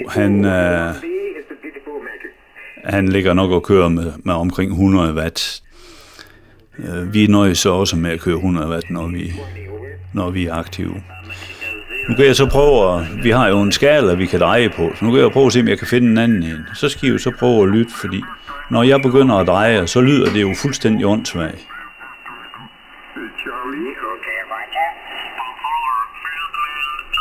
Så bliver det jo rigtigt til Anders Handsnak. Jeg startede faktisk helt tilbage først i 70'erne. Jeg var egentlig født og opvokset på landet. Jeg tror nok, min far syntes, jeg skulle være landmand, og det har aldrig interesseret mig. Det var sjovt at skille gamle radioer ad. Så jeg havde en drøm om, at jeg skulle være radiomekaniker. Det hed det dengang. Det kunne jeg så ikke lige finde en læreplads, men det endte så med, at jeg faktisk kom på BO. Og da jeg så fik den her læreplads og kom i gang med det her elektronik, så fandt jeg ud af, at det var jo fantastisk spændende. Og den første gang, jeg var på radioskole nede i Viborg, der var jo selvfølgelig nogle radioamatører i de ældre klasser også, men faktisk også i den klasse, jeg selv var med i på det tidspunkt, der var også et par radioamatører. Og det synes jeg, der var fantastisk spændende. Så året efter, der meldte jeg mig til licensprøve ved Post- og Telegrafvæsenet, som det hed dengang. Det er jo sådan, at for at få den her famøse kaldesignal i Danmark, så skal vi jo aflægge en prøve. Men det var egentlig det, der fik mig i gang, og jeg blev så medlem af klubben her, allerede stort set fra starten af. Og så her, som så mange andre, så bliver det jo på et tidspunkt, hvor der kommer familie og børn til, og så træder de der hobbyer jo ofte i baggrunden, og de gjorde det også for mig, så jeg var egentlig væk i næsten 25 år. Og så fandt jeg ud af, at mit kaldesignal, det ville faktisk udgå efter 25 år, hvis ikke jeg gjorde noget. Så jeg skyndte mig jo så der 24 år og nogle måneder at få mit kaldesignal igen, få den generhvervet. Men så fik jeg jo så mit kaldesignal igen, og jeg tænkte, at når jeg nu havde fået den, jamen, så troede jeg da også, at jeg skulle til at være aktiv igen. Så det blev jeg så, og det er jo så det ved jeg ikke, 15 år siden eller sådan noget. Så blev jeg så medlem af foreningen igen, og for et par år siden, der endte det jo så med, at jeg overtog formandsposten i foreningen, og det bliver jo så spændende, hvor længe jeg så holder på den post. Den tidligere formand, han nåede at holde 50 års jubilæum som formand. Jeg synes, det er fantastisk, at foreningen kan prale af har haft en formand, der har siddet i 50 år. Det vidner noget om det engagement, der er i klubben. Fordi rigtig mange af medlemmerne har jo været med i lige så mange år. Som I kan høre, så siger han Oscar Echo 8 Delta Delta. Og så siger han CQ20. Og det vil sige, CQ, det er en forkortelse for, at han egentlig kalder, hvem der nu har lyst til at svare ham. Og han kalder så på 20 meter bånden, så det er derfor, han siger CQ20. Så ham kunne jeg teoretisk gå ind og svare, hvis ellers der er hul igen. Oscar Zulu 3 Echo Delta Romeo calling.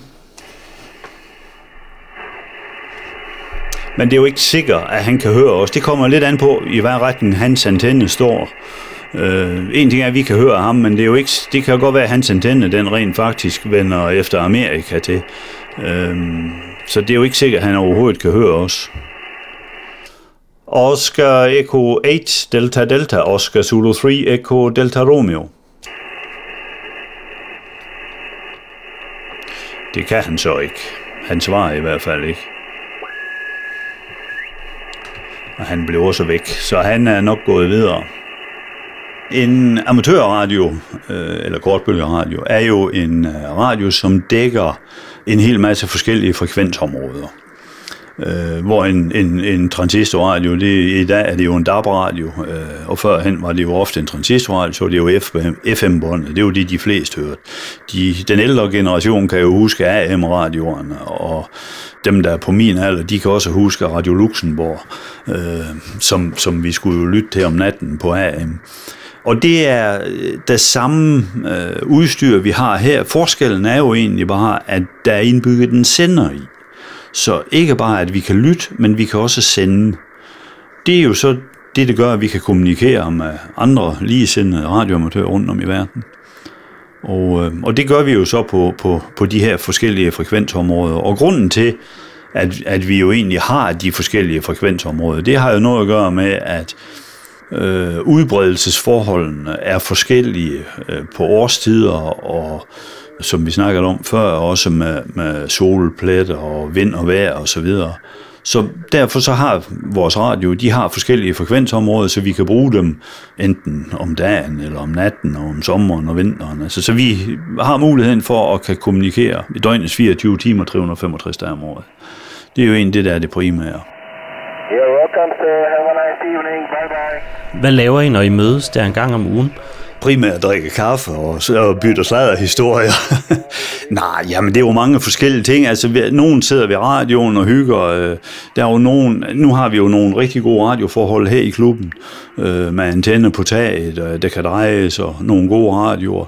Og vi er så heldige, at lokalerne her, vi har ikke elektrisk støj af betydning på radioen, så det vil sige, at der er ikke udefra kommende forstyrrelser. Så når de så kommer herned, jamen så vil de jo gerne bruge radioen.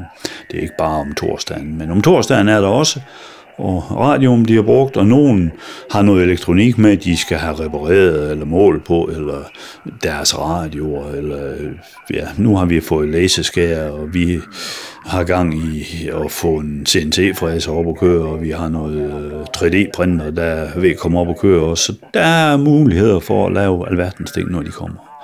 Og klubben råder over et enormt lager af elektronikkomponenter og mekaniske dele. Så det kommer folk også og fylder lommerne og går hjem og bygger, hvis ikke de sidder hernede og gør det. Så det er egentlig det mødeaftenen, de går med.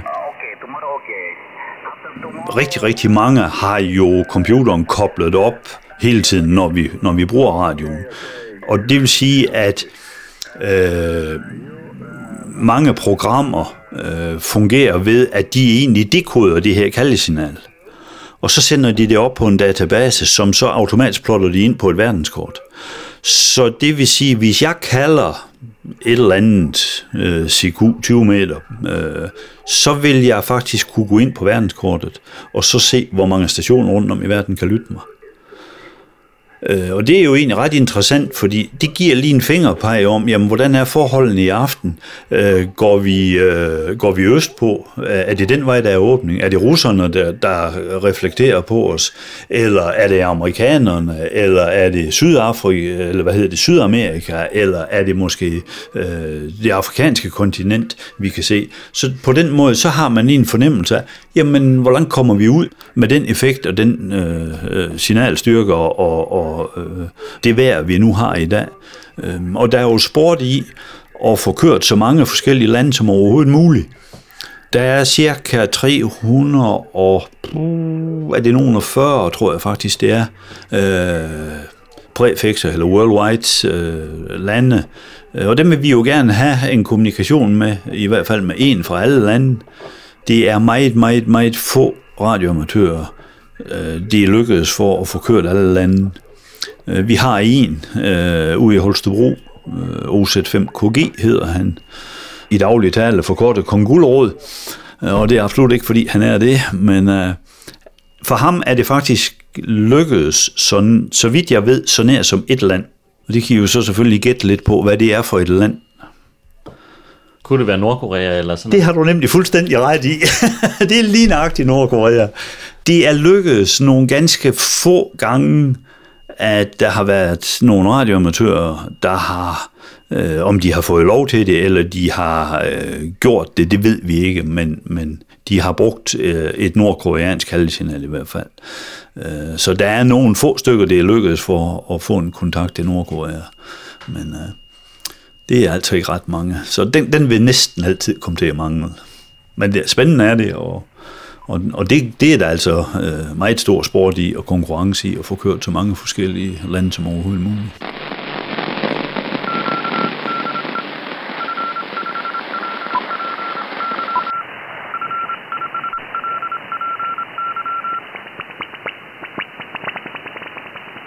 Lige netop omkring det der med at være radioamatør, det er jo noget, som vi jo tit bliver spurgt til af unge mennesker specielt. Jamen, hvad sjov er der ved det?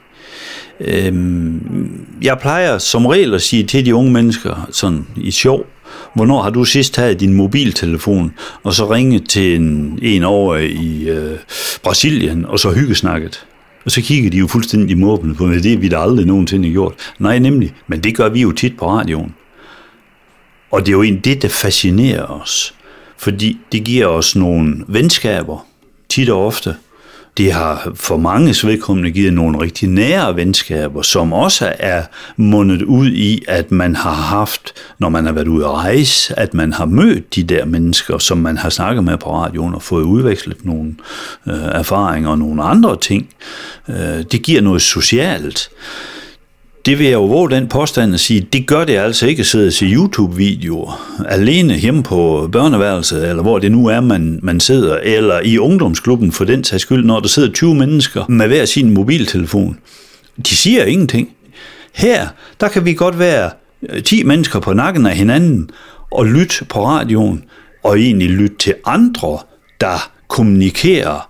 Fordi det kan være, at de fortæller noget om det land, de er i. Altså igen, som jeg siger, vi må egentlig ikke snakke anden teknik, men det gør vi jo så. Man kan jo så give sig til gisne og gætte lidt nu, hvad er det så, der bliver diskuteret mange steder? Jamen, det der foregår i Ukraine, det bliver jo nok diskuteret en del. Vi forsøger. Radioamatører er upolitiske, og det vil vi også gerne blive ved med at være. Men det er klart, en gang imellem, så vil vi da også gerne høre en lille smule om, hvordan er det at være radioamatør i Ukraine på nuværende tidspunkt? Altså, det kan man da godt synes, der er lidt spændende. Og man må så også, der er rigtig, rigtig mange russiske radioamatører. Og der er mange, der boykotter de russiske radioamatører rundt om lige nu. De vil ikke snakke med dem. Men jeg har nu den holdning, at de fleste af dem, der er radioamatører i Rusland, de er ikke en del af krigen, og det interesserer dem ikke synderligt meget. De vil hellere være radioamatører, så dem kan jeg godt snakke med. Men det er meget det, vi gør. Vi snakker sammen, vi danner venskaber på kryds og tværs. Vi er ligesindede. Det er de samme interesser, vi har.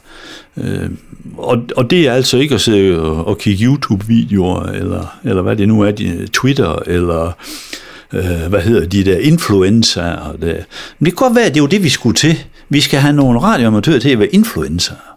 Det kunne være godt. Ja.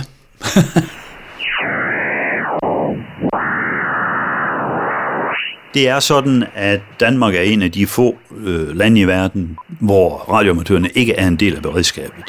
Det er jo selvfølgelig på grund af den geografiske størrelse. Danmark er altså ikke så stor, så kommunikationen er ikke særlig besværlig. Men rundt om i verden, der bliver radioamatørerne, de bliver brugt til at etablere kommunikation, når der har været naturkatastrofer. For eksempel Grækenland nu med skovbrændene, hvor sendermaster, telefonmaster og alt sådan noget, det er afbrudt. Jamen, så kan radioamatørerne gå ind og etablere kommunikation. I Amerika bliver det brugt meget i forhold til tornadosæson og sådan noget. Der ryger kommunikationsformerne, internet og alt det der, det bryder som regel sammen. Så er det radioamatørerne, der står for kommunikationen. Australien, der opfandt man et digitalt billedformat, man kunne sende på amatørradiostationerne, også i beredskabsøje med, fordi billeder fortæller mere end ord.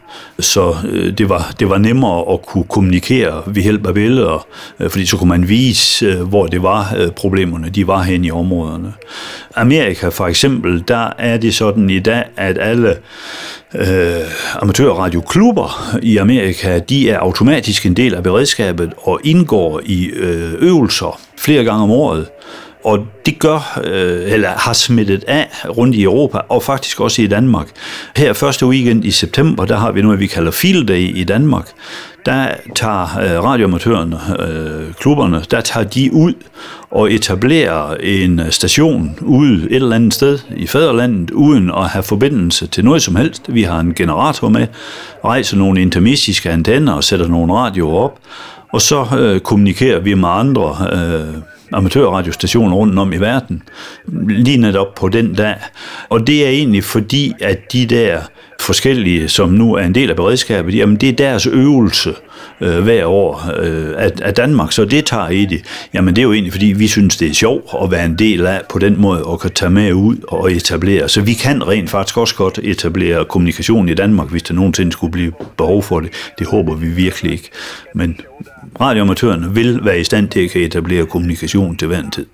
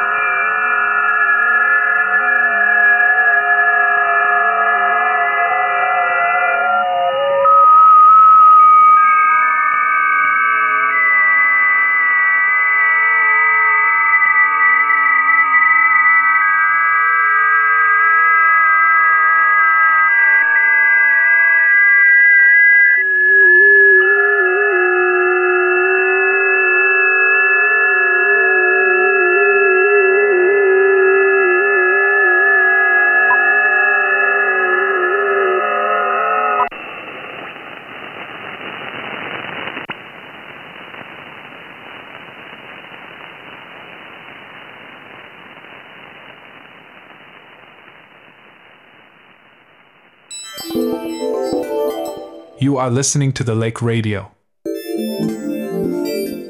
You are listening to the Lake Radio. Live from Struer Tracks. Er du ved at have tykket af munden, Jan? Ja, det har jeg. Det er det, der er lidt farlige, når man lige sådan skal nå at spise et stykke stik, inden man skal til at tale i radioen. Det her, det var et indslag med eksperimenterende danske radioamatører fra Struer. Carsten Kopborg, der er formand for OZ3EDR, som deres kaldenavn er. Og så vil jeg bare lige sige en servicemeddelelse til jer, der lytter med. Altså, vi sender som sagt live fra Struer Tracks, lydkunstbiennalen i Struer, og alle de her liveudsendelser og også forproducerede indslag, de kommer bagefter i The Lake Radios podcast feed. Ellers så kan du gå ind og finde det på vores SoundCloud-profil. navigere lidt rundt og lytte til de ting, du har lyst til derinde. Så det var bare en servicemeddelelse, hvis man hoppede ind midt i indslaget her, eller midt i hele live-transmissionen her. Og ja, nu stiller vi om til den næste gæst, som er dukket op her i studiet. Velkommen til, Alex Mørch.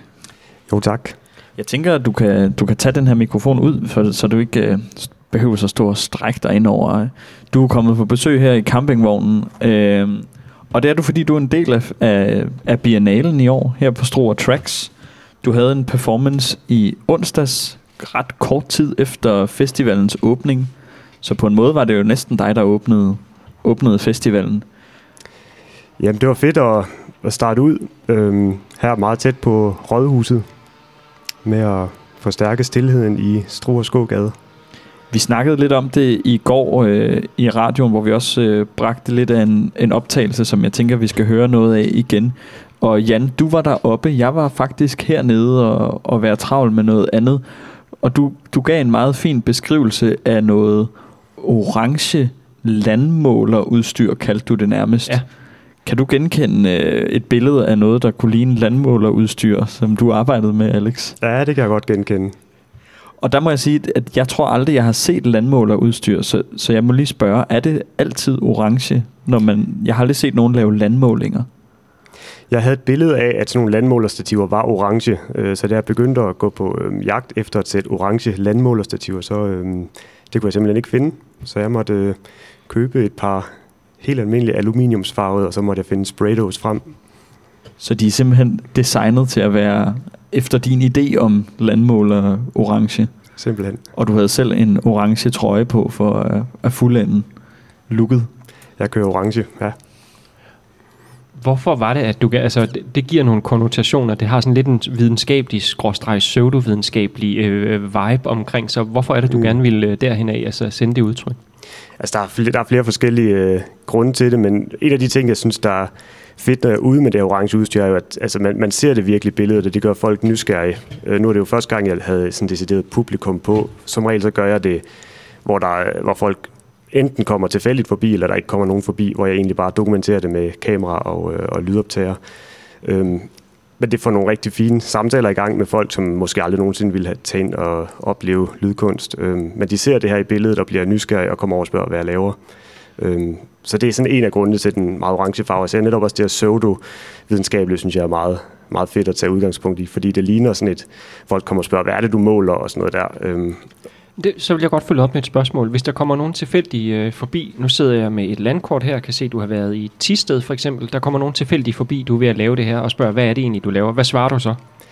Jamen, så begynder jeg at prøve at forklare, at jeg er ude og forstærke stilheden, eller forstærke de lyde, der er til stede. Og det jeg gør, er, at jeg enten retter mikrofonen ud mod ingenting, altså bare mod sådan den generelle baggrundsstøj. Nu har vi en knallert i baggrunden her. Det kan også være, at der er en lyd til stede, jeg synes er spændende. Det kan være et lille vandløb, eller et eller andet, der står og vinden, der tager fat i et skilt, eller et eller andet. Og så bliver det ligesom basen for det lydbillede, man senere oplever, når jeg begynder at skrue op. Ja, og hvad er det, der sker, når du skruer op? Du har sådan en lille orange kasse, som også igen ser meget ser lidt industriel ud, eller ligner noget udstyr, der kommer netop fra en eller anden geoscience enhed. Hvad sker der inde i den kasse, der ligesom er imellem det, man ser som en mikrofon og en højttaler, der var placeret på torvet i onsdags? Hvad sker der i kassen? Det er egentlig bare en forstærker. Så i kassen er der udover, der er et batteri i kassen og en forstærker. Og det er egentlig bare det. Så har jeg en equalizer også, så jeg kan gå ind og farve lyden. Og det jeg gør, det er at lave det, der hedder en udringning på sådan lydteknikersprog, som når man for eksempel holder en festival, så vil man lave en udringning af PA-anlægget, hvor man simpelthen finder resonansfrekvensen, de dominerende resonansfrekvenser i det område, og så fjerner man de mest dominerende, så man kan skrue så højt op for lyden, uden at få feedback. Så det gør, at jeg skruer op for lyden, indtil den første tone kommer frem, og så fjerner jeg den lige så stille, skruer langsomt op for lyden, indtil den er helt væk, og der begynder at komme en ny tone frem. Og så fjerner jeg den på samme vis, og så fjerner jeg de første 2 til 4 toner på den måde, indtil der kommer sådan et spil mellem tonerne. Og det fine er så, at de lyde, der er til stede, for eksempel en knallert, som vi lige havde her i baggrunden, de går ligesom ind og aktiverer nogle af de her toner, for nu er der ligesom plads til mange toner, der kan gå i feed. Og det jeg oplevede i går var, at hvis jeg bare sådan lod den stå og køre, uden jeg rørte ved noget, så kunne der være nogle lækre sådan toner, der ligesom hang og hyggede sig. Og så pludselig kom der et meget højfrekvent fuglefløjt, der så overtager, og så opstår der så nærmest en lille højfrekvent melodi, som ligesom tilsvarer de her fuglefløjt. Og det er sådan, det der sådan generelt oplever, når jeg er ude. Men det er meget, meget baseret på de lyde og de akustiske omgivelser, der er til stede. Så det er meget, meget forskelligt, men også meget det samme. Så tænker jeg, når man kigger inde på hjemmesiden for projektet, som vi skal huske at sige hedder Sonum Danica, er det jo rigtigt udtalt? Det tror jeg. Ja. .dk. sonumdanica.dk, så ser man et kort over Danmark med en masse orange sådan nogle nåle i, altså der ligesom markerer steder, ligesom hvis man søger på, hvor kan jeg finde en kinesisk restaurant, og så popper den op, ikke? Og så er der en masse nedslag. Hvor mange er der af de nedslag indtil videre? Jeg tror på kortet er der et godt stykke over 100, og så har jeg nogle optagelser, der ikke er kommet på endnu, men jeg har 140-150 stykker i alt. Du skulle op over 140-150, før du lavede en offentlig udgave? Altså offentlig i den forstand, at du vidste, at der ville komme et publikum? Ja, åbenbart ja. Men det var også fedt så at sidde dernede og ligesom have... Ligesom, nu kendte jeg mit udstyr, og så var det faktisk nærmest som at sidde og spille på et instrument og sidde og spille på Struers gågade. Det var ret fedt. I starten tog det jo lang tid for mig ligesom at lære det at kende. Men nu synes jeg næsten, at jeg kan bare tage ud og tænde for det, og så kan jeg få noget fornuftigt frem relativt hurtigt. Så når du har fri i weekenden, så er det udstyret ind i bilen, og så kører du til Skagen eller til Grenå, eller sådan, og så laver en lille optagelse? Ja, noget i den retning. Nu, jeg prøver sådan ofte, så det kan også være, at jeg tager afsted altså en hel weekend, hvor jeg så overnatter i bilen for eksempel. Tager til Lolland og kører rundt på Lolland og laver lydoptagelser på den her måde. Og det er meget fedt også at opleve, altså jeg synes, jeg får en anden oplevelse af min omverden på den måde, end hvis man for eksempel bare er på ferie, eller hvis jeg er ude og spille koncert et sted. Altså jeg oplever omverdenen helt anderledes. Det er et helt andet fokus, jeg har på den verden, der omgiver mig. Det synes jeg er enormt fedt. Hvornår er det samlede værk slut? Jeg har et endeligt mål om 433 nedslag. Vi kan måske gætte det, men vil du fortælle, hvad der lige er med det tal, og hvorfor du har valgt det tal? Jeg tænker, lytterne her sikkert også kan regne det ud, men det er jo John Cage og hans 4 minutter og 33, der er på den måde inspirationen for det. Og det er jo også den her tilfældighedsspil, jeg er ude i. Jeg ved jo aldrig præcis, hvad jeg havner i, så det er sådan ligesom at lade omgivelserne spille, og så mig selv, der ligesom bare sidder og forstærker. Og selvfølgelig har jeg også sådan en eller anden æstetisk fortolkning, men det er jo enormt meget at fokusere på omgivelserne, også med en forhåbning om, at folk bare vil give sig tid til at lytte og observere de omgivelser, der er omkring sig. Hvordan oplevede du så at gøre det foran et publikum i onsdags? Fordi at når jeg kigger ind på hjemmesiden og ser alle de her videooptagelser, hvor man ser udstyret stå ude i sådan et lidt menneskeforladt sted, så tænker jeg også, at det er en ret sådan essentiel del af den oplevelse at se den her på en måde mennesketomme billede, og så høre den her sådan lidt voldsom klang på nogle tidspunkter, i hvert fald når det er ved at feede. Hvordan oplevede du at have et publikum på, og kunne du mærke, at de påvirkede altså lyden der, eller din fortolkning af det, eller dit arbejde med lyden på en vis måde? Altså normalt så vil jeg jo indstille udstyret til et sted, og så vil jeg sætte mig hen til kameraet, og så vil jeg begynde at bevæge kameraet rundt i forskellige vinkler, så det var klart anderledes at sidde og ligesom skulle være på som en performance. Så det jeg gjorde her var, at jeg flyttede rundt på blandt andet mikrofonen og højtaleren for at så skabe andre akustiske rammer for det. Og det er klart, at det også påvirkede måden, jeg selv oplevede det på, at jeg havde publikums øjne og ører med mig. Og det man også kan opleve, hvis man havde bevæget sig rundt i det som publikum, det er, at man også selv kan gå ind og påvirke lyden. Så hvis man stiller sig et sted, så bliver man selv en del af hele det her akustiske system. Så hvis man stiller sig foran højtaleren, så lyder det på en måde. Hvis man sætter sig bare 10 cm til den anden side, så vil tonen ændre sig. Du skriver det her på hjemmesiden i beskrivelsen af det samlede værk, at de dominerende frekvenser, dem filtrerer du ud. Vil du forklare en lille smule mere om det? Ja, altså det er jo så det her sådan rent lydtekniske, at alle systemer, alle systemer har en resonansfrekvens, og det er jo både altså inden for lyd, men også inden for elektronik, og altså alle fysiske størrelser. Et atom har også en resonansfrekvens, og man snakker, nogle åndelige snakker om universets resonansfrekvens og sådan noget der. Så alle systemer har ligesom, kroppen har en resonansfrekvens, og tarmene har en resonansfrekvens og så videre, så man kan gå ind og finde de her. Så når jeg har sat højttaler og mikrofon op, så at det system i de omgivelser vil der være en resonansfrekvens. Og den allermest dominerende er sådan meget baseret nok primært på afstanden mellem mikrofon og højttaler, og måske også hvis der er nogle træer og nogle vægge eller et eller andet, så vil det være meget. Hvis det er i et rum, så vil det være afstanden mellem gulv og loft måske, der er den dominerende ud fra lydens hastighed og sådan noget der. Og når man så fjerner de allermest dominerende, så opstår der jo så er der andre flere toner, der bliver dominerende, kan man sige. Og hvis man er ude, så kan det være, at vinden er med til at ændre den dominerende. Så der skal meget lidt til at ændre. Hvis der er fjernet de 3 mest dominerende, så vil der være måske 5-6 dominerende, der ligesom går ind og ud af hinanden, så man får et spil mellem de her forskellige frekvenser. Så man får et klangbillede af forskellige toner, der kommer og går. Er du interesseret i at skabe de her, nu snakker du om dem som billeder på en eller anden måde, er du interesseret i, at folk kan genkende noget i de billeder, hvis de hørte dem uden at være til stede på den lokation, som du dokumenterer?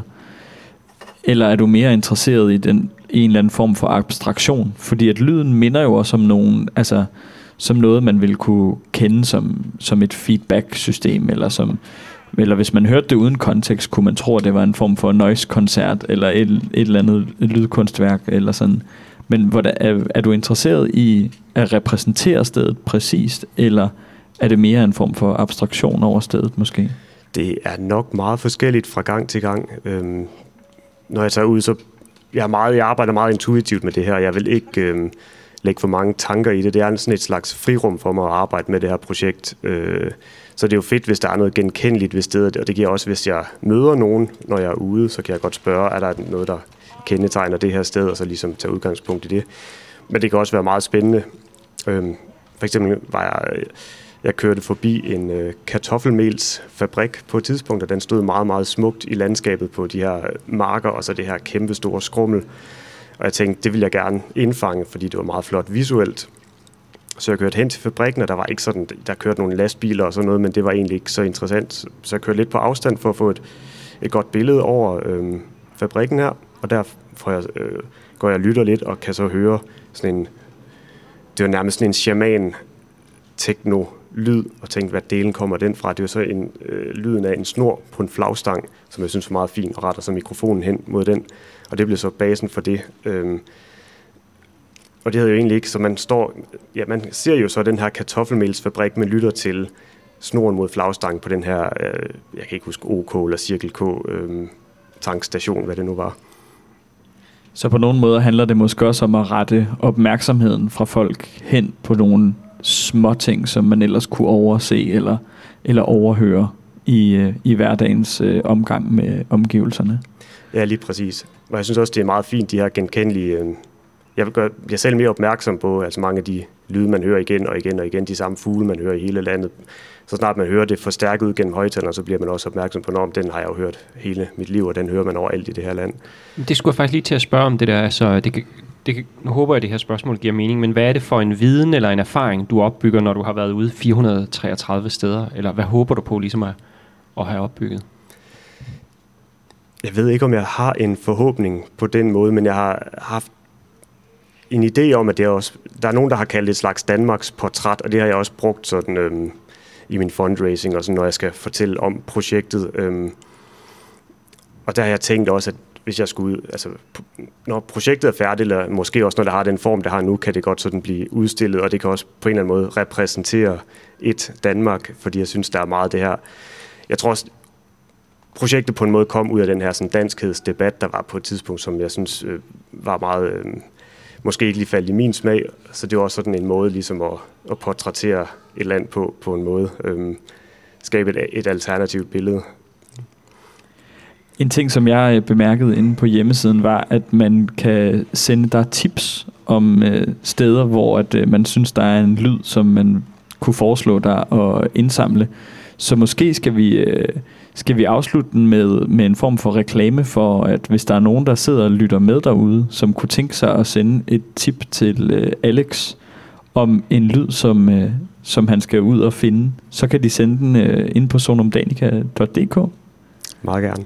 Ja, og så tænker jeg ellers bare, at vi skal lytte til optagelsen fra den performance, som du lavede i onsdags. Ved du, hvad det torv hedder, som du gjorde det på, altså som det blev opført på? Det har jeg jo bidt mærke i, men det har jeg også lige på stående fod glemt igen. Ja, der er sådan nogle skulpturer, som du stod i blandt, og det er sådan et lidt specielt lille mellemrum. Østergade 13. Østergade 13. Men Østergade 13 er her. Er Østergade 13 her? Der står 13 der. Okay, så lidt længere op af gaden. Men, hvad var det for nogle skulpturer? Der var blandt andet et hoved, en meget stort hoved, der peger ned mod fundamentet. Og så var der nogle... Hvad var det? Det ved jeg ikke. Jeg rettede mikrofonen hen mod nogle af objekterne, for at få noget lyd ud af dem. Havde du meget specifikt valgt det sted? Nej. Jeg havde haft en snak med Jakob om, hvor det skulle være, og det endte der sådan lidt... Jeg tror, det var i forhold til åbningen, var det meget fint, at det var meget tæt på åbningen, og i sådan god afstand, og man kunne se, at der foregik noget deroppe. Og jeg synes, det var en meget, meget fin lokation. Det var en meget fin lille scene for performancen. Der kom lige nogle biler en gang imellem os. Ja. Selvom det var gågade, så var der også... der kørte biler i baggrunden, og der fik jeg også rettet mikrofonen hen mod dem, der sådan... der jo så gik ind i systemet, og det fungerede enormt fint. Og det har jeg gjort før, og det er meget forskelligt, alt efter hvordan systemet er indstillet, hvordan det går ind og påvirker systemet. Nogle gange kommer nogle meget sjove klange frem, ikke både på grund af lyden, men også fordi hele bilens flade ligesom reflekterer lyden tilbage, så selve den sådan fysiske kasse, bilen udgør også, går ind og påvirker lyden. Skal vi ikke prøve at lytte til, hvordan det lød? Jo, endelig. Og så siger vi bare mange tak til dig, Alex, for at du havde lyst til at komme på besøg. Selv tak. sonumdanica.dk.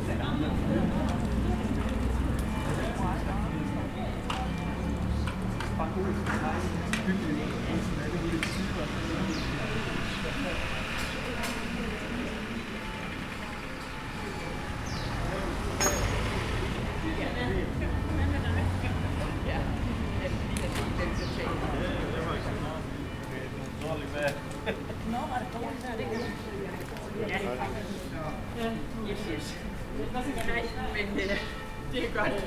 Vi snakkes ved. Ja, det er godt. Hej hej.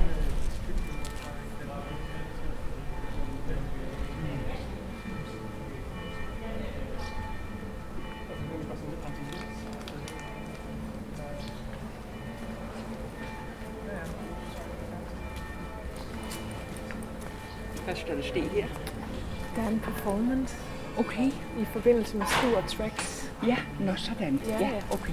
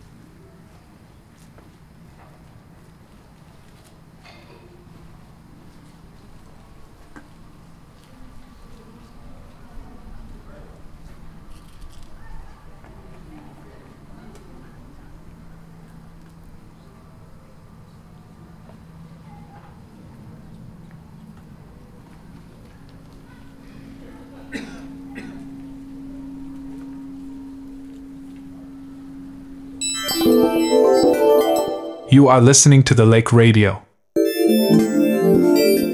You are listening to the Lake Radio. Live from Struer Tracks.